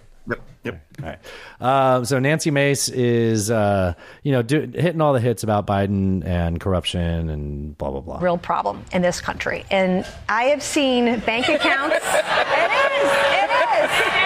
But I have seen bank accounts of the president's grandchildren with money directly from communist China. That should not be happening in our country, and it should be exposed for every American to see and then decide whether or not that's okay. Whether there's an impeachment or not, I want people to see the evidence that I've seen and make a decision for themselves. Do you believe the evidence against Donald Trump? Which evidence? All, I mean, never heard of it. Pick one. Pick one of the 91 charges. Which indictment? I mean, which one? That's not helping, right? Like the fact that really you don't know where to go. There's a lot of them. Let's just say Georgia. Georgia, that would be over the election fraud. Not the documents, no. I haven't seen the evidence yet. And not January 6th. This is the election fraud, right? Right. This is and it's not the civil case in New York. Okay. I haven't seen it. There will be a trial, okay. And everyone is allowed. Again, I do a lot of civil rights work, and everyone is allowed due process under the law. And if they're found guilty, they take responsibility for that. But I haven't seen evidence to show that he's guilty of that. Now, there are a lot of people around him that did a lot of things. This whole thing started with her saying that I have this evidence that I wish that the American people could see. And then they brought up something that everybody has seen.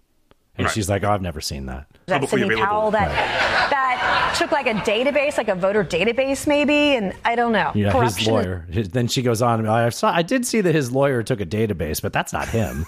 Like, it's not a criminal conspiracy, Yeah. By the way, was that Charlemagne the God? Yeah. Are they doing guest hosts on The Daily Show? I think they're still like rotating people in and out, yeah. Did Trevor Noah quit? Yeah. He's not there at all anymore? I don't think he's there at all anymore. Oh, no. Wow. He made a lot of money. He did pretty well for himself. Yeah. Yeah. There's a lot of conspiracies about that, by the way, but I'm not going to do that. Yeah, she's so pretty, so put upon. Poor Nancy Mace. I feel bad for her. That was embarrassing for her. I don't like to see that happen to her. She got laughed at. She's on television. Alan. Guilty? Like, not even for, like, DC. Like, she makes Boebert look like a 2. It's fair. Yeah. All right. Fair. I don't have any clips from the courtroom, but so there's no audio there's no audio video for inside his civil fraud trial, right? No. Which the outline is he was decreasing his value of his assets when he was filling out his tax forms, but increasing them when he's trying to get money from the bank, right?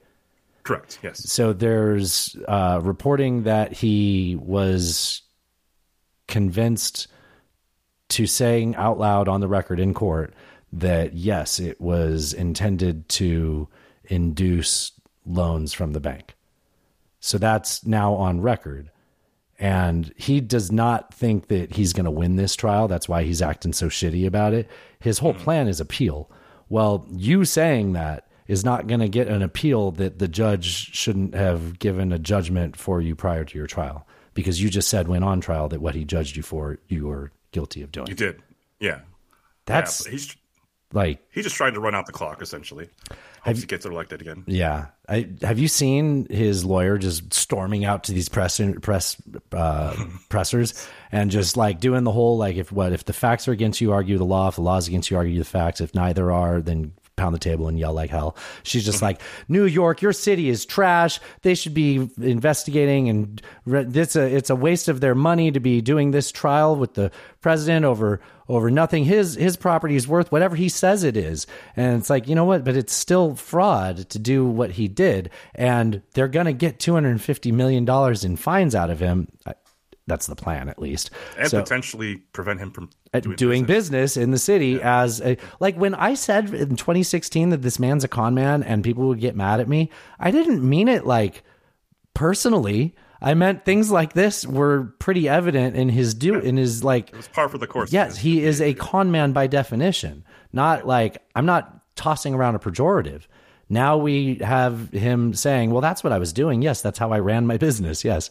Other things, the lawyer, he was like ranting at the judge and being, shitty about Letitia James. Yeah. Mm-hmm. And the judge had to say to his lawyers, can you control your client if you can? Mm-hmm. If you can. I think that's it. I think that's all I got. Oh, no. He said that they asked him about his financial records from 2021, and he said, I was busy dealing with China and Russia and keeping America safe. Yeah, like, the judge was like, you weren't president in 2020. Yeah, not past January. Yeah. Yeah, that was bad. Pretty funny. Okay. All right. Well, let's get on to the best of the right. This is, as promised, we have more from Alan calls him creepy fuck Mike. What'd you call him? A big creepy fuck piece of shit. Big creepy piece of shit, Mike Johnson. Yeah. Here's a good little clip of him. Just, I don't know. I think I'll do better to interrupt on this because this is pretty atrocious, and we'll just let him talk for us. Called this more appropriately a war on the darkness of technology. So there are some good things. He was at a conference called War on Technology, just for starters. Like, this is third person line. And now I don't get the feeling they were up there being, little Ted Kaczynskis. I think they were, Luddites, basically, right? Yeah, it sounds like that. Technology, of course. I mean, the Bible apps we all love. We broadcast our services, on our social media, and there's some very positive things, but there's also, as Clint's pointed out aptly, some really dark things. So Covenant Eyes is the software that we've been using a long time in our household. I first learned about it at, I think, a Promise Keepers event in the early... Have you heard about this? Have you heard this clip, Alan? I have not. So the app is called Covenant Eyes, and he's going to describe what it does. It's about $15 a month, $16 a month, something like that. And you get up to 10 devices. And what it is, it's accountability software. So men in a church, men's Bible study groups will do it. That's how it's presented at Promise Keepers. But they also mention, hey, when your kids become teenagers, especially if you have boys, dads, they're talking to the guys at this event, you might want to think about doing this with your son. Still hasn't said what it is. And so we've been doing that. And so what it does real simply is it has an algorithm and software. It's way above my head how it works, but it scans. You obviously opt into it, but it scans all the activity on your phone or your devices, your laptop, tablet, what have you. We do all of it. And then it sends a report to your accountability partner. So my accountability partner right now is Jack, my son, right? Which son? Is that the black son or is that the... Yeah, he doesn't specify. Okay. And so he's 17. So he and I get a report of all the things that are on our phones. Alan, it's in case you're looking at sinful material. It's like all about porn. It's about porn, yes. Yeah. If you look at their website, it's entirely about porn. Dude, are you looking it up? Yeah, I'm looking at it. I forgot. So you really didn't know about this, right? So you're doing live on the spot research on this? Yeah. Okay, what are you seeing on the website? Describe the website. Is it like GeoCities or is it like high tech? No, it's actually it looks like a current website. Mm-hmm. The headline, struggling to quit watching porn? You're not alone. Join over 1.5 million people who've used Covenant Eyes to experience victory over porn. Victory over porn. So his accountability partner is his son. Kind of weird. So I know that the way he means this is that it's a way of making sure that your kids don't watch porn. Mm-hmm. But partner... That kid knows when his dad's jacking off, right? I mean, in theory, sure. All of our devices once a week. If anything objectionable comes up, accountability partner gets into this. I'm proud to tell you my son he's got a clean slate, all right? Yeah. But we get a report. And tell you what isn't clean. Them pipes, Alan. No activity of concern, and it's really, really sensitive. It'll pick up almost anything. It looks for keywords, search terms, and also images. And it will send your accountability partner a blurred picture of the image. And so on occasion I get one. I was just looking at the one from this week I got on Jack, and it said this is the only one that may be questionable, and it's this blurred image of two women talking in a live screen thing, and I zoom in and I have to unblur it. And it's two middle-aged teachers. Oh, wow. So his example of what it flags is a perfect example of giving technology the ability to censor you, and it'll probably misflag something innocuous as inappropriate, right? Yeah. Also, it's hilarious that it was two teachers, right? Like, just leave it to a Republican to be like, it wasn't porn. It was these two teachers, but you never know with those teachers. Middle-aged teachers. They're probably putting, drag queens in the books or whatever the fuck it is that's happening. Probably. Well, that's for the culture wars. We'll save that for the culture wars. But yeah, man, that guy's third in line to be president. He jacks off with his son or whatever the fuck he just said. Here's George Santa. Damn it, Al Gore's never coming on the show. We're making fun of Republicans. Maybe he will, right? Maybe. Yeah. Okay. Here's George Santos on CNN. I don't know why. I guess they needed the ratings. So many more questions that can be asked, but you all insist on going down the same path. But it's important because your voters thought they were electing one person. Nobody elected me. Nobody elected me because I played volleyball or not. Nobody elected me because I graduated college or not. People elected me because I said I'd come here to fight the swamp. I'd come here to lower inflation, create more jobs, make life more. Turn your fucking ringer off, dickhead. Did you hear that? Affordable and the commitment to America. There's so many more questions that can be asked, but dude, like his old bullshit would be like, they don't care that I played volleyball. We're not mad about that you organized a blood drive on your resume. We're mad about your work history, which was fucking fraud. We're mad about you stealing your donors' personal information and using their credit cards without authorization. We're mad because you fucked over that veteran with his dog. We're mad that you said you lied about your mom being in 9/11. Yeah. Still alive. Asshole. Still alive. Like, how do you make that lie up? Like, I can't get over the fact that his mom's alive. Guy, or maybe she died recently. I mean, they should. Yeah, if she's alive, she'd be on the news, right? They'd be camped out in front of her house, just waiting, just calling her. I don't know if this is the interview, but I've seen one of his interviews recently where he just took off the headphones and walked off set. What? Really? Yeah. Like that Hamas guy you talked about last week? Yeah.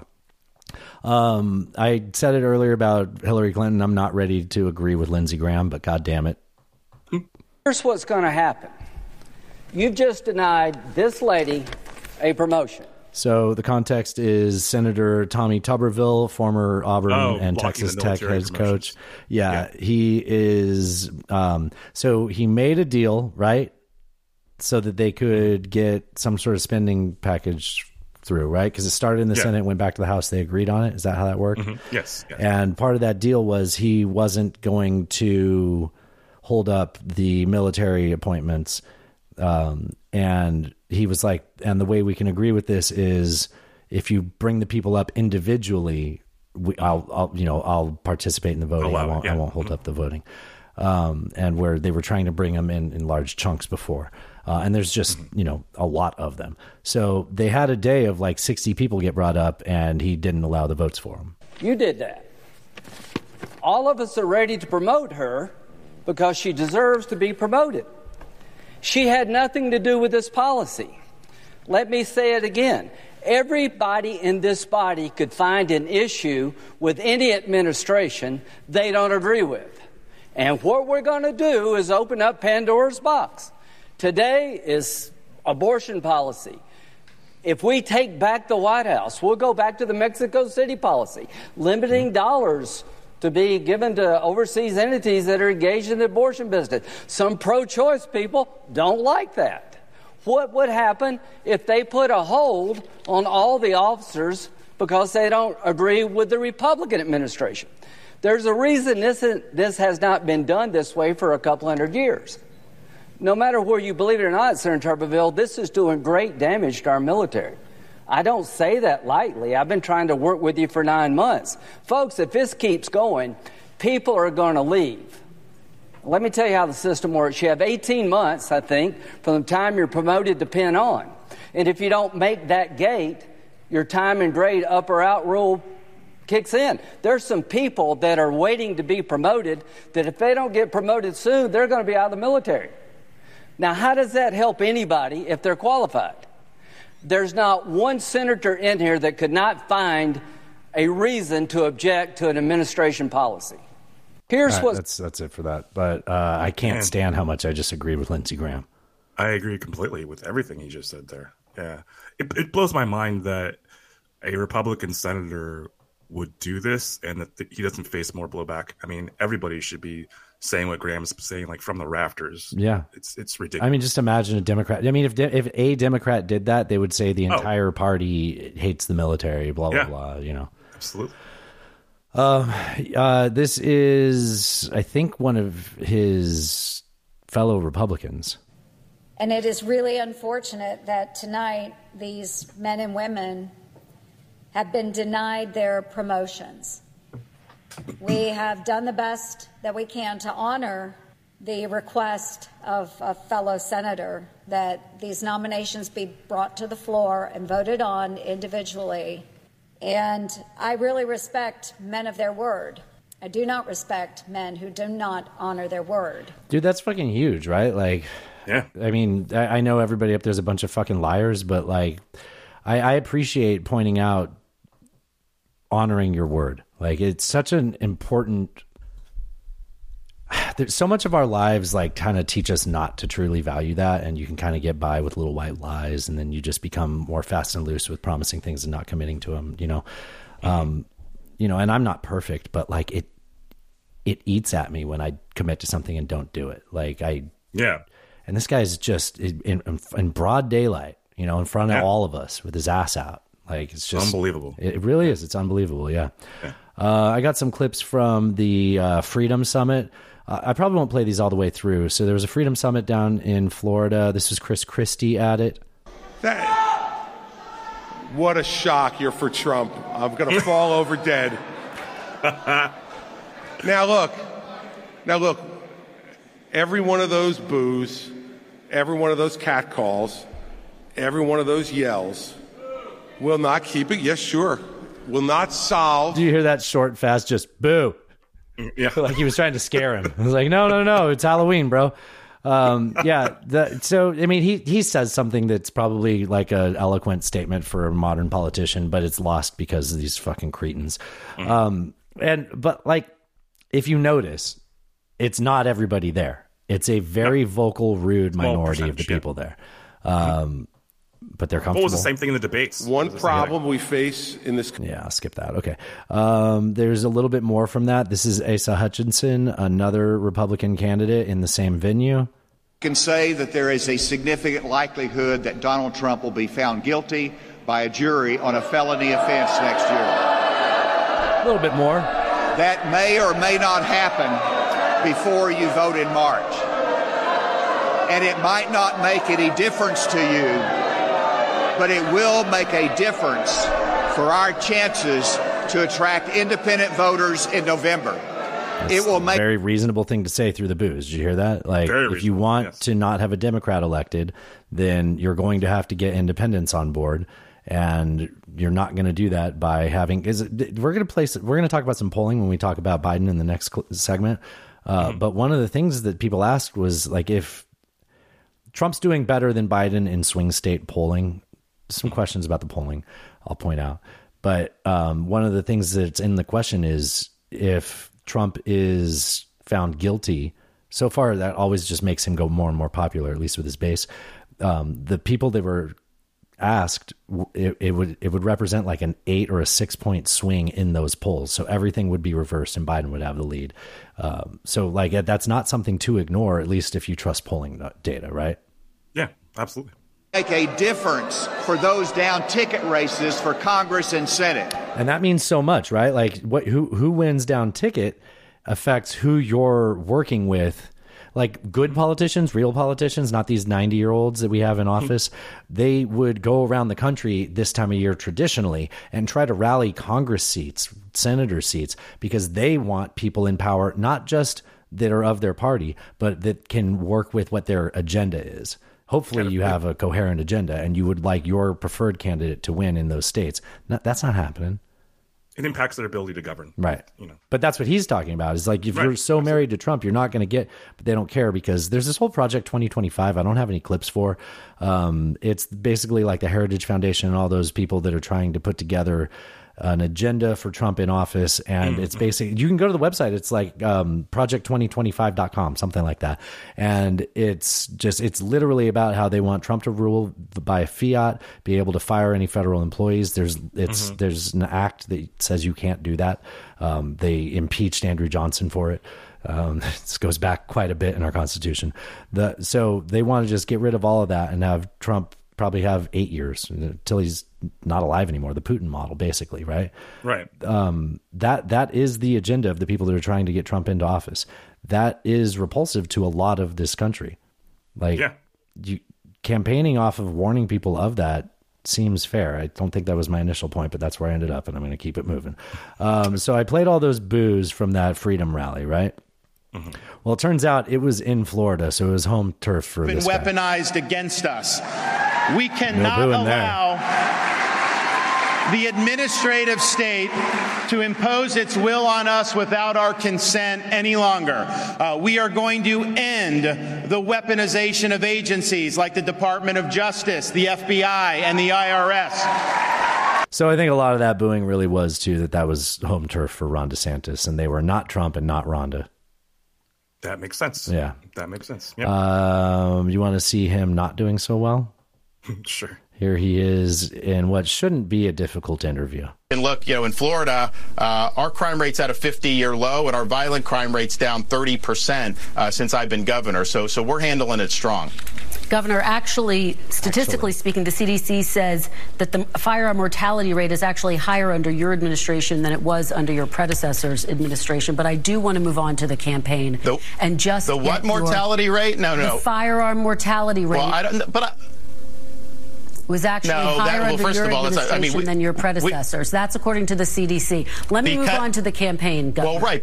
Because you had COVID and all that stuff. Excess mortality, is that what you're saying? That went up everywhere in the country from 2020 on. Our excess mortality went up less than anybody. The firearm mortality rate. Him not being able to pivot is making her repeat the part that he's not understanding, and it makes it worse. The more, And she's trying to move on. Yes, I know, right? She keeps saying, we're going to move on. We're going to move on. Don't worry about it, Ron. Campaign, because I want to let you respond. You can look, Yes, that was it. Wow. I was choking on my Coors Banquet over here. Sorry about that. Do you say Coors or Coors? How many O's? Oh, I guess 2. It's Coors. It's Coors? Yeah. I mean, if you're from Colorado. Well, what? That sounds wrong. I don't know. You are from Colorado, though. You should take that. Yes. Yes, I would know. Yes. Coors Brewing Company, Golden, Colorado. My grandpa went to Colorado School of Mines in Colorado, in Golden, rather. Nice. Yeah, they have cool logos. All right, so that's it from the Freedom whatever. That's the bomb. Oh, he got a glowing endorsement from the president of Iowa. We need someone who will fight for you and win for you. We need someone who won't get distracted but will stay disciplined, who puts this country first and not himself. Nobody's booing her for that.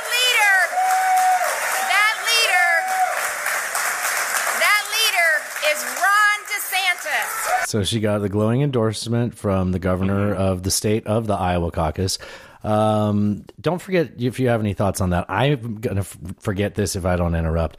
Don't you think that, Republicans have gotten to own Iowa by campaigning there so much.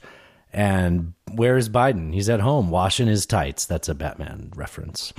There has to be something that's to be said for the fact that Iowans will remember Republicans being there for the last fucking 4 months, and it's not until March, dog. They've been going hard, and there's just not a Democrat to be seen there. It might have been good to divert some attention over to that area with your lower level aides to at least preach your candidate who is not going to go through any primaries, that actually seems to really, that has to resonate with a voting populace. Even if you don't want it to, just via osmosis. I feel like there was some criticism around the Hillary campaign. Not going to Ohio, I think, and Pennsylvania or something. Yeah, right. Yeah, some of those battleground states, because she just assumed she was going to be the candidate. It's not going to help the Democrats that he's not going through a primary. It would have been a good excuse to primary him and have somebody else in there. That Howard Dean have guy. Have some debates. Have some, Yeah, Howard Dean. That's Kim Reynolds. This is so we're making fun of the right in general. Someone on Fox tried to dunk on Ro Khanna, and Ro Khanna is probably my new favorite progressive. I know he's not new, but when he talks, I'm like, holy shit, Either this is the woke mind virus that Elon's talking about, or like this guy's making sense, man. Like, and he says things in a way that's very palatable to independents and libertarians that aren't sold on the GOP in general. You know? Sure. The job creation is at a record high. Let's just look at some basic facts. Since the president has come into office, almost 14 million jobs created. Now, 70% of those are jobs that were recovered. Can I just get in there? Because I try not to interrupt, but created is a very interesting word. Can you tell me what specific policy? She's trying to bring out the thing that I said the first few months of the like record jobs and stuff after the pandemic. Well, I was like, well, yeah, we also lost millions of jobs. So like, you don't get to take credit. She tries to trot that out 3 years later. Okay. Under this president created those jobs? Yes, I actually can. The American Rescue Plan, which put in money into infrastructure and into helping people stay employed in small businesses. The infrastructure bill, which has led to a boom in construction jobs. The CHIPS Act, which has led to a boom in manufacturing. I'm acknowledging. The reason I ask is because a lot of that was a rebound from the COVID pandemic, correct? 70% of those jobs were recovered from the COVID pandemic. I'm acknowledging that. But here's the point. You know, it was recovered within 2 years because of the American Rescue Plan. We could have been in a Great Depression. Give the president credit for the recovery and the creation of new jobs. Okay. And the reality is that this was the policy of the American Rescue Plan, of the CHIPS Act, of the infrastructure, of the Inflation Reduction Act. 4% unemployment used to be considered full employment in this country. The inflation in this country at 3.7% is less than inflation anywhere else in the world. Okay. The job. Okay, well, you got to change the subject now. He's pretty good. He's pretty good. Pretty good. He probably has something about guns I don't like, right? Probably. Yeah. Probably. Well, nobody's perfect. Okay. I don't want to skip this. This is local shit, but he lives in Washington. He's a representative from Tennessee, but representative in the House, not local politician. Good grief. Did I make sense there? You made sense, yes. Okay. It's just another GOP guy getting climate and weather confused again. I've had a hot summer, but I just went trick-or-treating with my kids, and it was like, the low that evening was 29 degrees. So the temperatures change, all right? Temperatures have been changing for the millennia. That being said, it's this alarmism, it's this agenda that stands in the way of our energy independence. Got it. Are we not energy independent? You read that book, technically, because we export, and it's not the same. Not the same grade that we would like use in sweet, our and refineries. we want crude, or the other way around. Right. Yeah. Right. Okay. All right. But there's plans to convert all that, right? There is. Yes. But they take a long time, and we probably don't have it. It takes time. Okay. Yes. And plus, that doesn't jive with going green, right? It does not. I mean, didn't Obama say that if we're ever going to fix climate change, we have to leave some of the oil in the ground, don't pump it all out? I think that makes sense. Yeah. Obama said this. I smoked crack with Barack Obama and had sex with him. Tucker said that. Obama! Okay. Happy 3-year anniversary to the greatest press conference in the history of press conferences. What was it called by? Oh my goodness, all the networks. This was at the Four Seasons landscaping company. All the networks. He looks to the sky. All the networks. We have to forget about the law. Judges don't count. All the networks thought Biden was going to win by 10%. Gee, what happened? Come on, don't be ridiculous. Networks don't get to decide elections. Courts do. What did the courts say, Alan? What was it called by? They also said Trump lost. Yeah. This wasn't the second best press conference of all times. Wasn't at the Four Seasons landscaping. It was that one where his hair started melting down his face. The dye started coming out. Yeah, that was great. Four Seasons landscaping, man. That's too funny to not just remember every day and smuck and chuckle, right? Yeah. Yes, absolutely. 3 years feels like it was just yesterday. Let's make fun of the left a little bit here. I've got Joe Biden walking up to a microphone, just absent-mindedly. He's not the microphone's not for him. There's other people behind him. Good afternoon, folks. I'm not introducing me. Mark is. So then he gets away, so Mark can do it. Looks in the wrong direction. I went straight to the podium. I apologize. Just fucking old man, dude. Like, I just in the polls that we're going to talk about after this clip, this next clip I'm going to play right now. In the polls that we're going to talk about, the New York Times Siena poll, I think it's overwhelming. Like over 70% of the people polled were like, Joe Biden is too old to be an effective president.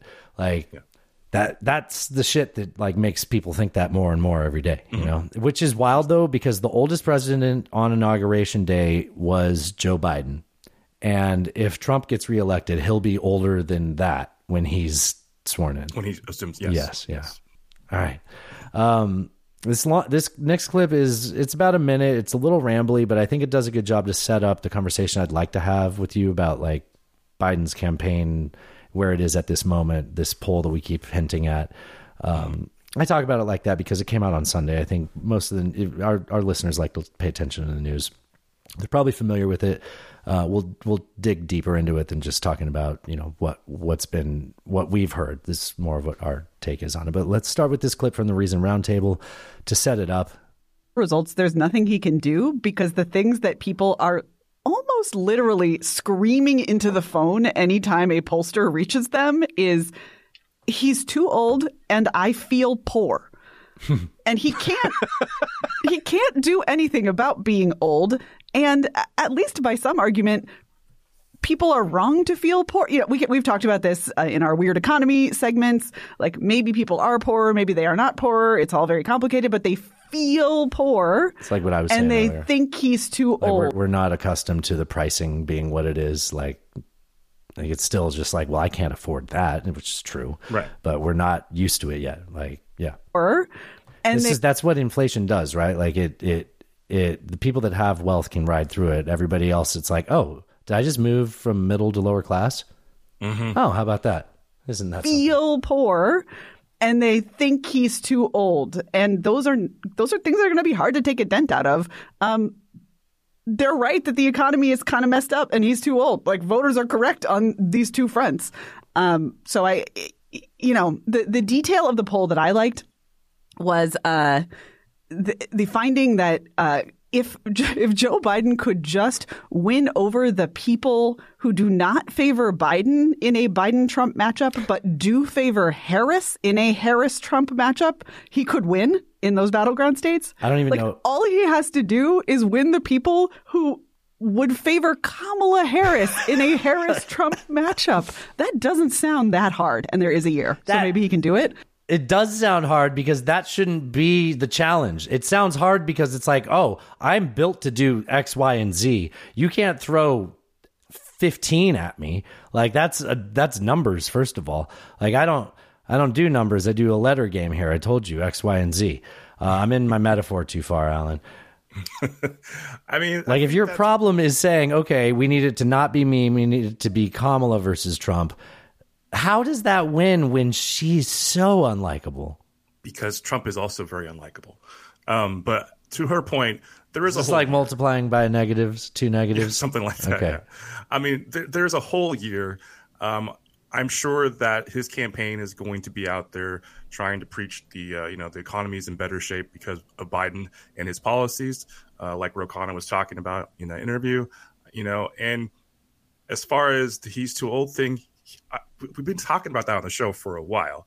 However, he still has moments of clarity where he seems like he definitely knows what's going on. There's definitely moments where he just sees a podium and a microphone and walks up to it like that too. And he's like, oh, that's for me, clearly. And probably as a president of the United States, usually it is for you. Yeah, but this is all feedback, man. Yeah. Like you should be, what you're saying, they should be able to take that and message to it. Yeah. And I think how tone deaf do you have to be to have had to hear this to know that? I think they've been aware of it. Well, then their attempts have been bad. Certainly, if it's that good, you should have been able to make the message. Right. Move the needle, right? Yeah, move the needle. This is all about perception, though. Yes. Again, how people are feeling about the who owns the future the narrative of the country or their economy, et cetera. So that's going to be the challenge for Biden and his campaign going forward to move that perception needle. So this poll was New York Times and Siena College. It was 3,000 or so participants in 6 states. Am I alone to think that seems like not enough people to have an opinion of 6 different places? That's 500 per. Yeah, there is a science to how they do that. No, but that work, but that science is definitely under a lot of question after the last 2 elections. That's true. So it was Pennsylvania, Ohio, Arizona, Nevada, Georgia. Nevada. I bet you would have got it if I didn't interrupt New Mexico? You. Sure. Anyway, essentially all the states that were battleground states in 2020. Arizona. I said Arizona, I think. And they tried to choose a cross-section of different types of voters. I'm always skeptical of these polls, though. I mean, we've had polls be completely off for a while. That being a New York Times poll, you can apparently get into it and toggle all the metrics around. And if you do so, you see a lot of interesting facts within the data set. But then again, if you're thinking it's maybe 500 people from each state, now you're going to have that opinion of black male voters, white evangelical women, like that previously voted for Trump, like that. What subset is that? 20? What's your cohort at that size, right? If I'm using cohort appropriately. I really actually do kind of question this data. But that said, I think they're right. I think their message is right to read, you know. What was odd is that the Democrats, well, I don't think it's that odd based on like just existing in the world and paying attention, but Democrats polled are Joe Biden's doing better in states that are more whiter. So the more diverse the state is, the farther behind he is from Trump. And it's behind. Like Trump is leading in these states. Yeah, but if you replace Joe Biden with a generic Democrat, generic Democrat does win. It's so 48. So those are the things you can toggle around in that. So a generic Democrat versus Donald Trump wins 48-40, which is a huge swing in this, right? Huge swing. I have a thought about that. Okay. I feel like in someone's mind, like these are words and we're interpreting it and trying to take another thought out of it and make that mean something else, right? But this is happening within someone's head while they're asked a question and they're answering. So psychologically, when you say a hypothetical, what did they say? A generic Democrat versus Donald Trump, that generic Democrat can be your favorite anyone that either has no problems or like problems that you'll dismiss, right? Like that's how you end up with someone being the generic Democrat doesn't exist, just like the generic Republican doesn't exist. Mike Johnson was supposed to be that, and he's got gay conversion money, 0 bank Everybody accounts. Comes with baggage. Yes, yeah. Right. So generic Democrat winning 48-40, the person that is willing to vote for a generic Democrat is the person that's going to vote for Joe Biden when that is the name in place of generic Democrat a year from today. I tend to think that as well. I also think that the outcome of some of these legal trials with Trump is going to move the needle. That's what we said. It was 6%. I wrote it down in the notes here. Yeah. So there'd be a 6% change in people's willingness to vote for Trump if he was convicted, which would swing this entire thing. Another reason why I'm iffy on the data, Real Clear Politics has polling from these same states, and it's very different. So I saw that. Yeah, the comparison for Nevada, the New York Times poll said that Trump would win by 11 points. And in the Real Clear Politics poll, it's 2%. Which was within the margin of error. Yeah. So I think this is good for the Democrats to see.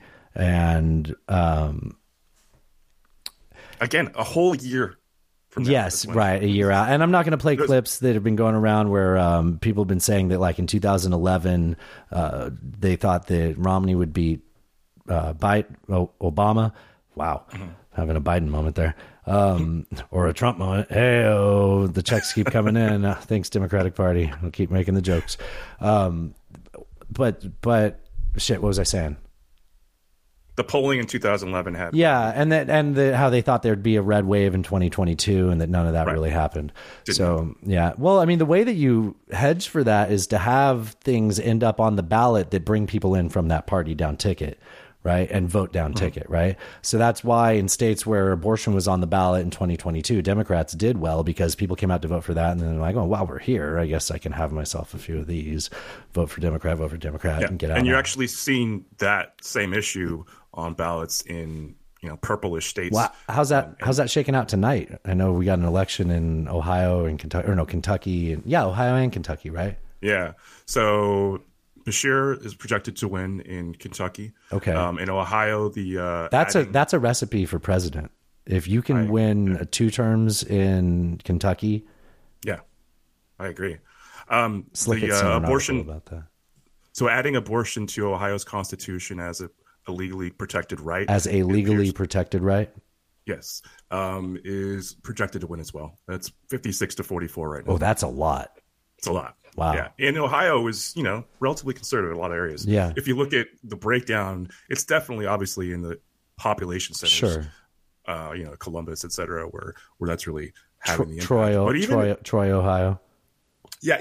Even in counties where Trump won in 2020, the abortion, they're voting in favor of the abortion being legally protected by the Constitution. Oh, wow. So, yeah. So Well, that's probably because Trump's come out and been like, this 6-week stuff is insane, guys. It's like, well, and that's what Trump's only saying that because DeSantis is trying to get the 6-week one passed, and he hates him. But we've been talking about this forever, ever since the Supreme Court overturned Roe v. Wade, is that's not the direction the country wants. Right. That's not what the people want. Dude, when Mexico was legalizing abortion, Catholic-ass Mexico is legalizing abortion, you are not following what the people that vote for, they try to, the people who need to vote for you in this popularity contest are not on board with what you are trying to say. But that's why you get them in other culture wars, and you hope to get enough that they'll forgive you for that. So speaking of kind of changing your mind, I suppose we'll go with that. I haven't played Bob and Buzz. This is Buzz. This is Buzz considering, if this is what they're saying about Joe Biden, maybe it's not too late to open our mind as a party and think about something else, him being a dyed-in-the-wool progressive. Sure. Have the wrong candidate again if it comes to that. I'm not, you and I have both been Biden all the way, and I think you still are. I'm a little more open at this point on the Democratic side. Maybe, I don't know what's going to happen. We are still a year out. If it's Biden, I support him 1,000%. What I really support is the Democratic nominee. Mm-hmm. I support the Democratic nominee 1,000%. And I have, as recently as yesterday, posted the good things that Biden is doing. What about all the good things? But I look around me, and realistically, I see the message isn't getting across. Nobody, people, and maybe it's because they're not paying attention, that they don't know about Joe Biden's accomplishments. Speaking of not paying attention, in 2020, people polled said 51% of people polled said they were paying attention to the news heavily. And now that same poll is tracking at like 33%. So people are just, Yeah, that's wild. I like hearing Buzz say that. I do too. It's, it's refreshing. But also, he could be one of those people that says generic Democrat, like he's just saying any Democrat, I'll take 1,000%. Right. And you'll get 8 more out of 100 that will say that then. Right. Yeah, that makes sense. I would circle that as not voting for Trump, Yeah. I'm sure a lot of people are going to do. Well, here's Bob Cesca, the proprietor of the Sexy Liberal Podcast Network, talking about his preferred other candidates. In fact, I think if they're going to do this, they need to have 1 or 2 people in mind. And one of those 2 people has got to be Kamala Harris. Oh. And I think the other one would end up being Gavin Newsom. Oh, okay. Jeez. Alan, you'd hate that because then you wouldn't have your governor anymore. America. Yeah, you don't want to see him go. Do you think that... So my take on that is that, Newsom has as much baggage as Hillary did in 2016. I agree. Maybe. And so there's...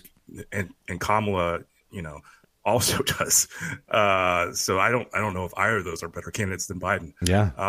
I would like to see somebody step up. But so far we haven't seen that. Again, a whole year to go. The thing is that Trump is inherently unpopular, like definitively unpopular. He's never had more than 47% of the popular vote. Yeah. And come election time, he's not going to be more popular. No, if anything, it'll be less. It'll just be how electoral math works out. Do you want to make any predictions? About the based elections? on where we're at right now, who would you predict? I mean, right now, I don't see any alternative to Biden on the Democrat side, and I don't see any realistic alternative to Trump on the Republican side. And given a rerun of that election, I think Biden wins. When you think about that and you start to do that math, do you just go, "Oh, my head hurts. I can't think about how RFK affects that"? So there's different polling that shows different things, but what I've read most recently is that RFK pulls more voters from the Trump side than he does the Biden side. I saw that too.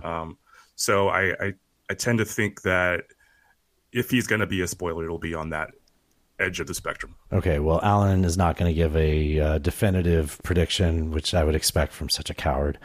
What? I just did. Oh, what did you say, Biden? I did, yeah. Oh, never mind. I wasn't listening. I was too busy thinking of what I wanted to say. Oh, okay. My prediction is an incredibly unpopular, astonishingly old white man will be president. Oh, now you're the one on the. I mean, there is always the option of an actuarial intervention. I think that's the proper, big words, proper term to use. I like it. At these men's age, both main candidates. I won't say their name before I say the rest of the sentence, just in case NSA agent wants to, the AI lumps this in. At these two men's age, on an actuarial table, about 7% of men that age will die in just any given year. Now, it's a different 7% every time. It's not, it's not how statistics work. It's not like 7 one year, that means 14 the next year. But yeah, just 7% chance of just falling over, Right. Yeah. Too many Big Macs. Yeah. Alan, the other one's older. Don't go with Mr. Big Mac. Yeah. Somebody's got a bicycle they can't seem to stay on top of. Or you never know. Maybe the dog will finally go and turn on him. Commander. Yeah. I got a couple of clips of this show's getting long. I'm going to play this one, though, because I do want to make fun of this guy, and it hurts me to do so because I used to want to like him so bad. But, dude, what's wrong with your mans here, dude? So Fetterman is talking back to a protester, and he thought he had a good one, but good grief. Then Fetterman says this. The joke is on you. I had a stroke. I can't fully understand what you're saying. The man is eventually escorted out by police as he tells the senator to go home. Another protester speaks. So his way of quelling it is to say, joke's on you. I can't understand what people are saying because I had a stroke. By the way, I'm going to go back to crafting and passing legislation.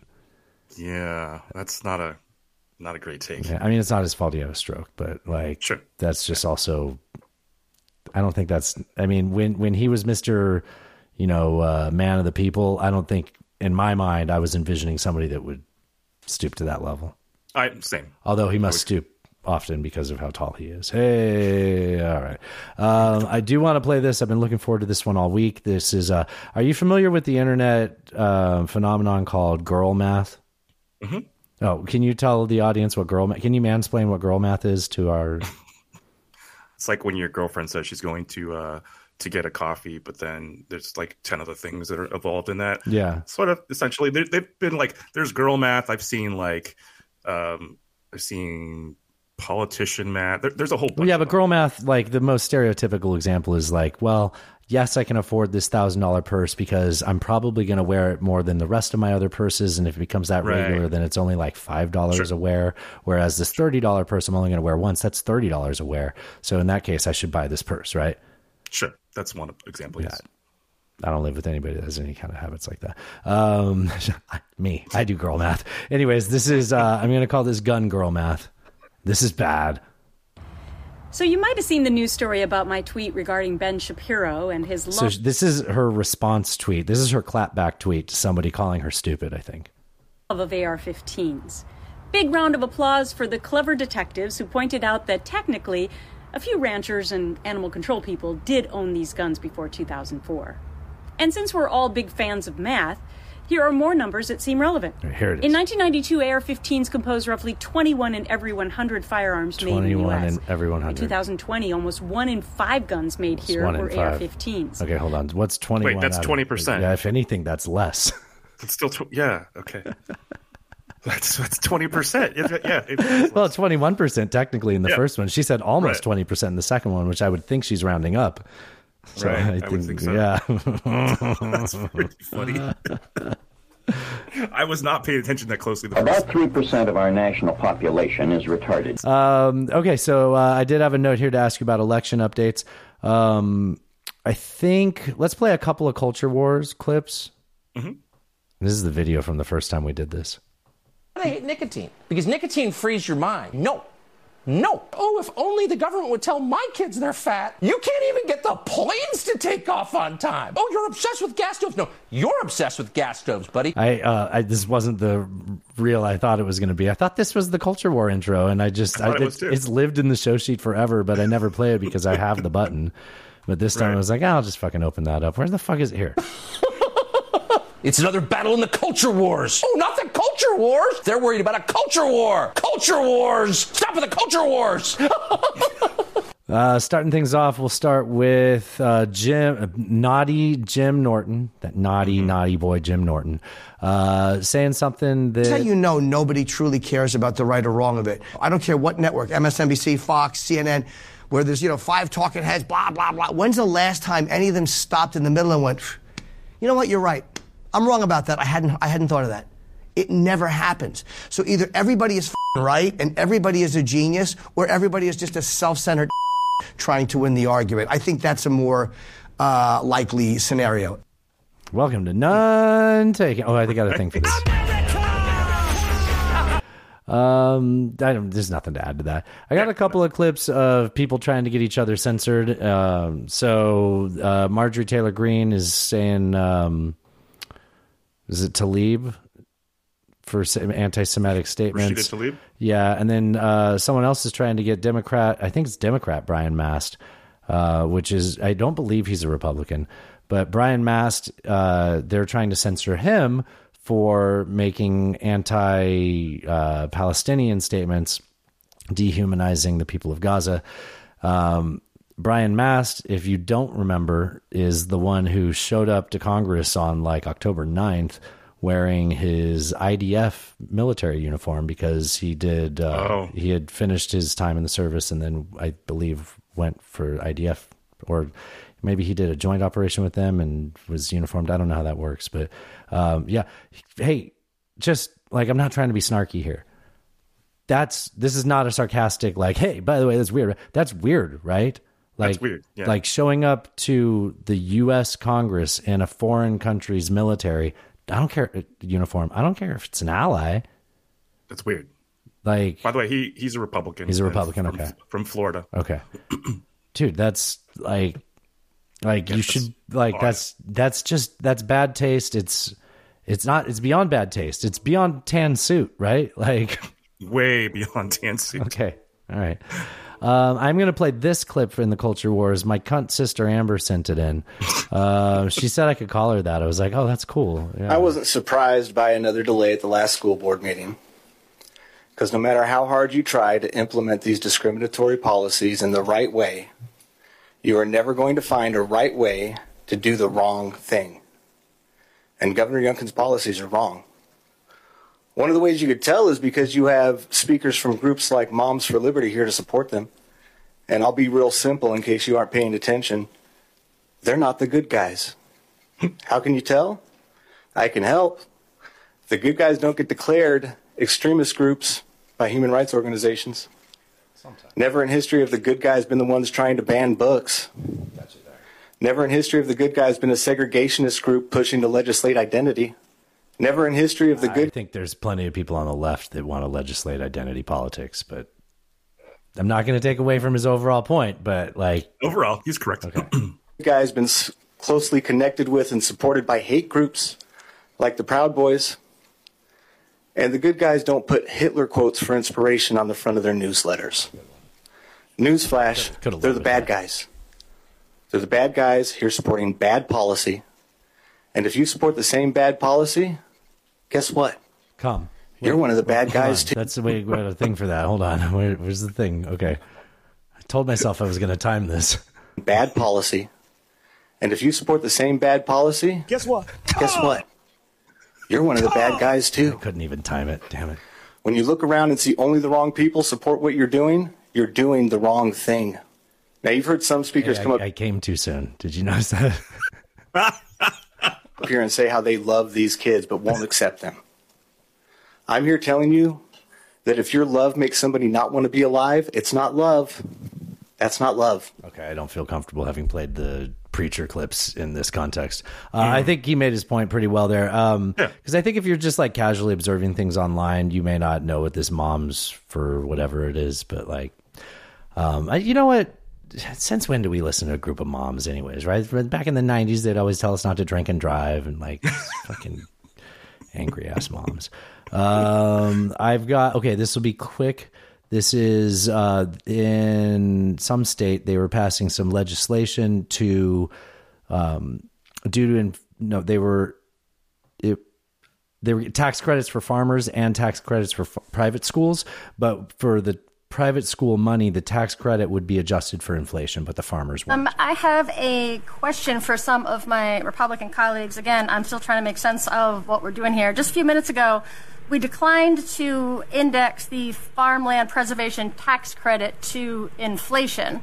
But in Senate Substitute Amendment 1, we are choosing to index private school tuition deduction to inflation. So can someone explain to me why farmers don't deserve to have their tax credit indexed, but parents who choose to send their kids to private school do? And I'll save you there. That is followed by 36 seconds of silence. Wow. Yeah. Wow. They weren't prepared for that one. Oh, you got me there. Clearly not. You got me. Shit. Clearly not. We did not think this through. That's the end of the culture wars. I know we have other big stories. Wasn't there something else? Something else. It's like a war somewhere. China, Taiwan. Oh, Ukraine. Fuck. Oh, yeah. All right. So I got a couple clips from Ukraine. We've got Zelensky. First of all, before I play this clip, did you see that headline that Zelensky offered to fly Trump out and tour him and pitch him for money? I did not see that, no. Whoa! Got you again. Oh, God damn it. Just said it. Yeah, Alan said this again. This one. Not see. Yeah, see, now I'll have a third one there. You're taking up the old X gonna give it to you stuff. I'll keep that one in there. Come on! I'll probably take that one out. I've never played that. Okay, so this is Zelensky. I'm not going to play the clip of the me a money now, please, but even feeling strong and have a lot of energy, it doesn't mean that we want to fight all our life, because the price is high, like I said, because the war takes the best of us, the best heroes, the best men, women, children. That's it. But we are not ready to give our freedom to this terrorist Putin. That's it. That's why we are fighting. That's it. And that's the clip.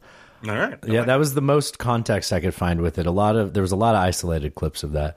So I think that this pairs well with that. You, I'm sure, are aware of the Economist report about how his own generals are saying he's delusional about the battlefront and that he's committed to a victory or like apparently lose Ukraine. Can you add some commentary to that? Well, it's just that people around him are saying that those expectations are not realistic and that he needs to think about maybe next steps as to what he's willing to give up in exchange for the end of hostilities. So it's pretty obvious that the counteroffensive didn't go anywhere. There's been, got bogged down. Yeah. It's just got bogged down, Hey, this is, you look at World War II, there's some times where there wasn't a lot of movement, but that ended, right? Yeah. Yeah. So I guess over like a 5-year war, this is maybe the bad year, huh? Is that? It's not looking good. I mean, the Ukraine can't keep this up forever, regardless of whether or not the West. They have our support. They just can't do it forever. Right. I mean, intractable. The other stories that you don't hear other than from places like antiwar.com is that people are accustomed. They're on 18 months of service and there's no leave time, no a few months off because they can't afford to. And there are groups protesting within Ukraine that are trying to just get people home from the front, which they can't afford to do, right? They can't. No. So when does that become unsustainable? Foreign troops added to it because short of that, you're negotiating with Russia. I don't see that happening. You don't see negotiating with Russia happening? No, I don't see foreign troops beginning. I see negotiating with Russia happening as well. Yeah, I see that. Yes. So what? The land bridge to Crimea? Do they get the flooded territory? Or is that Ukraine's from when they blew up that dam? I think that should be Ukraine's. Oh, okay. I'd have to look at it on a map. Yeah, it's kind of over, huh? Because the West doesn't care anymore. Nobody can afford or wants to keep supporting the war. We got to be prepared to back up Taiwan. Israel. And Taiwan. Yeah. And we'll just have a bunch of people that we promised military support to just make it on their own. That's always worked for us in the past. We just leave them and then they're fine. Yeah, it doesn't work out well, actually. Okay. Yeah. Imagine a white mujahideen. That'll be fun. That's exciting. And they'll have all the military equipment we gave them. Oh, that'll be so fun. And the training. Oh my God. Right. 10 years in the future is going to be so hilarious. Like, I wish I could just look at it for a minute and laugh and then come back and enjoy these moments, while we still have them. That's dark, man. It is. Oh, I have something. Dark. We can end it on 2 light sounds. Okay. All right. This is, I think I'm playing this just to have isolated parts in the soundboard. I bought the fresh stick, just as you told me. Secretary. You're absolutely right. It's neat and quick, and it goes on dry. It's probably from the 50s. It did make me feel cool and sweet, just as you said. I did everything you said, but my boss still hasn't asked me to lunch. In matters of vaginal odor, an unpleasant aroma down there could cast a shadow on the grandest of romances. Shouldn't you prioritize those little steps to ensure pure, delicate allure? When you think of it, that's quite a lot. Wow. that probably wasn't the palate cleanser you were looking for, is it? It was not. All right. Wow. I didn't know where to put this in the show, and part of me kind of wanted to just make it a final sound. Okay. So I guess I'll ask you a question first, and then we'll play this sound, and then we'll do our little if you're all the montage we do at the end of the show. Okay, so I have a question, which is also music related. Did not plan this. You familiar with this song, Love Shack by the B-52s? Of course. Yeah, Love Shack. It's a place where we can get together. Yeah, baby, that's where it's at. Is that an orgy house? Because he's got a Chrysler. It's as big as a whale. It's about to set sail. There's a lot of people in it. They're going to go to the funky little shack with the rusted tin roof. The Love Shack. I mean, it's the Love Shack. I think you're right. You might be onto something there. Yeah. I think this whole time, all the karaoke's just, the lady with the beehive hair. That's how they got away with it in the 50s. They were just like, yeah, we were swingers the whole time. You didn't know? You didn't see all the pineapples? Yeah. What is it with the pineapples? Were you telling me about that, or was it Natasha? I know it's a thing. Explain the pineapples. I thought I knew. The pineapple is just a symbol of that you're into that lifestyle, swinger lifestyle. That seems like the way rumors get started. It can't be true that you're just like that. You can't be going out of your way to have pineapple involved in things. People have them like on their clothing in front of their homes. Really? This is like hanky culture. Yeah, I guess so. Yeah. But like at some point, hanky culture became not true, right? Do you think this is this like the loofah thing down at the retirement homes? Oh, I don't. There's some retirement home in Florida where they have loofahs on their go-karts. Oh, the Villages. Yeah, different colored loofahs mean you're into like butt play and stuff. Different stuff. Yeah. 5 margaritas. Big fans of Trump down there. The Villages, I mean. Yes, yeah. I was just going to interrupt you with the song, but I didn't unmute it. Now I have to refresh everything. It's probably better I set it up. I think this is a fun final sound. We'll go out with this. This is a choir, the something Lamont Men's Choir, singing "Hooked on a Feeling." Thanks, Thrash.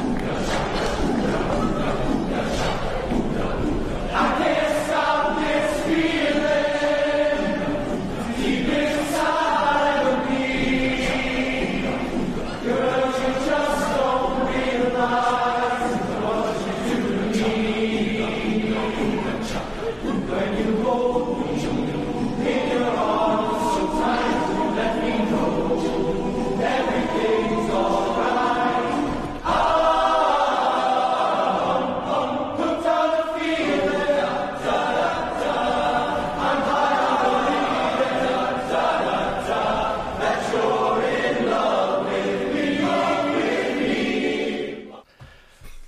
All right, man.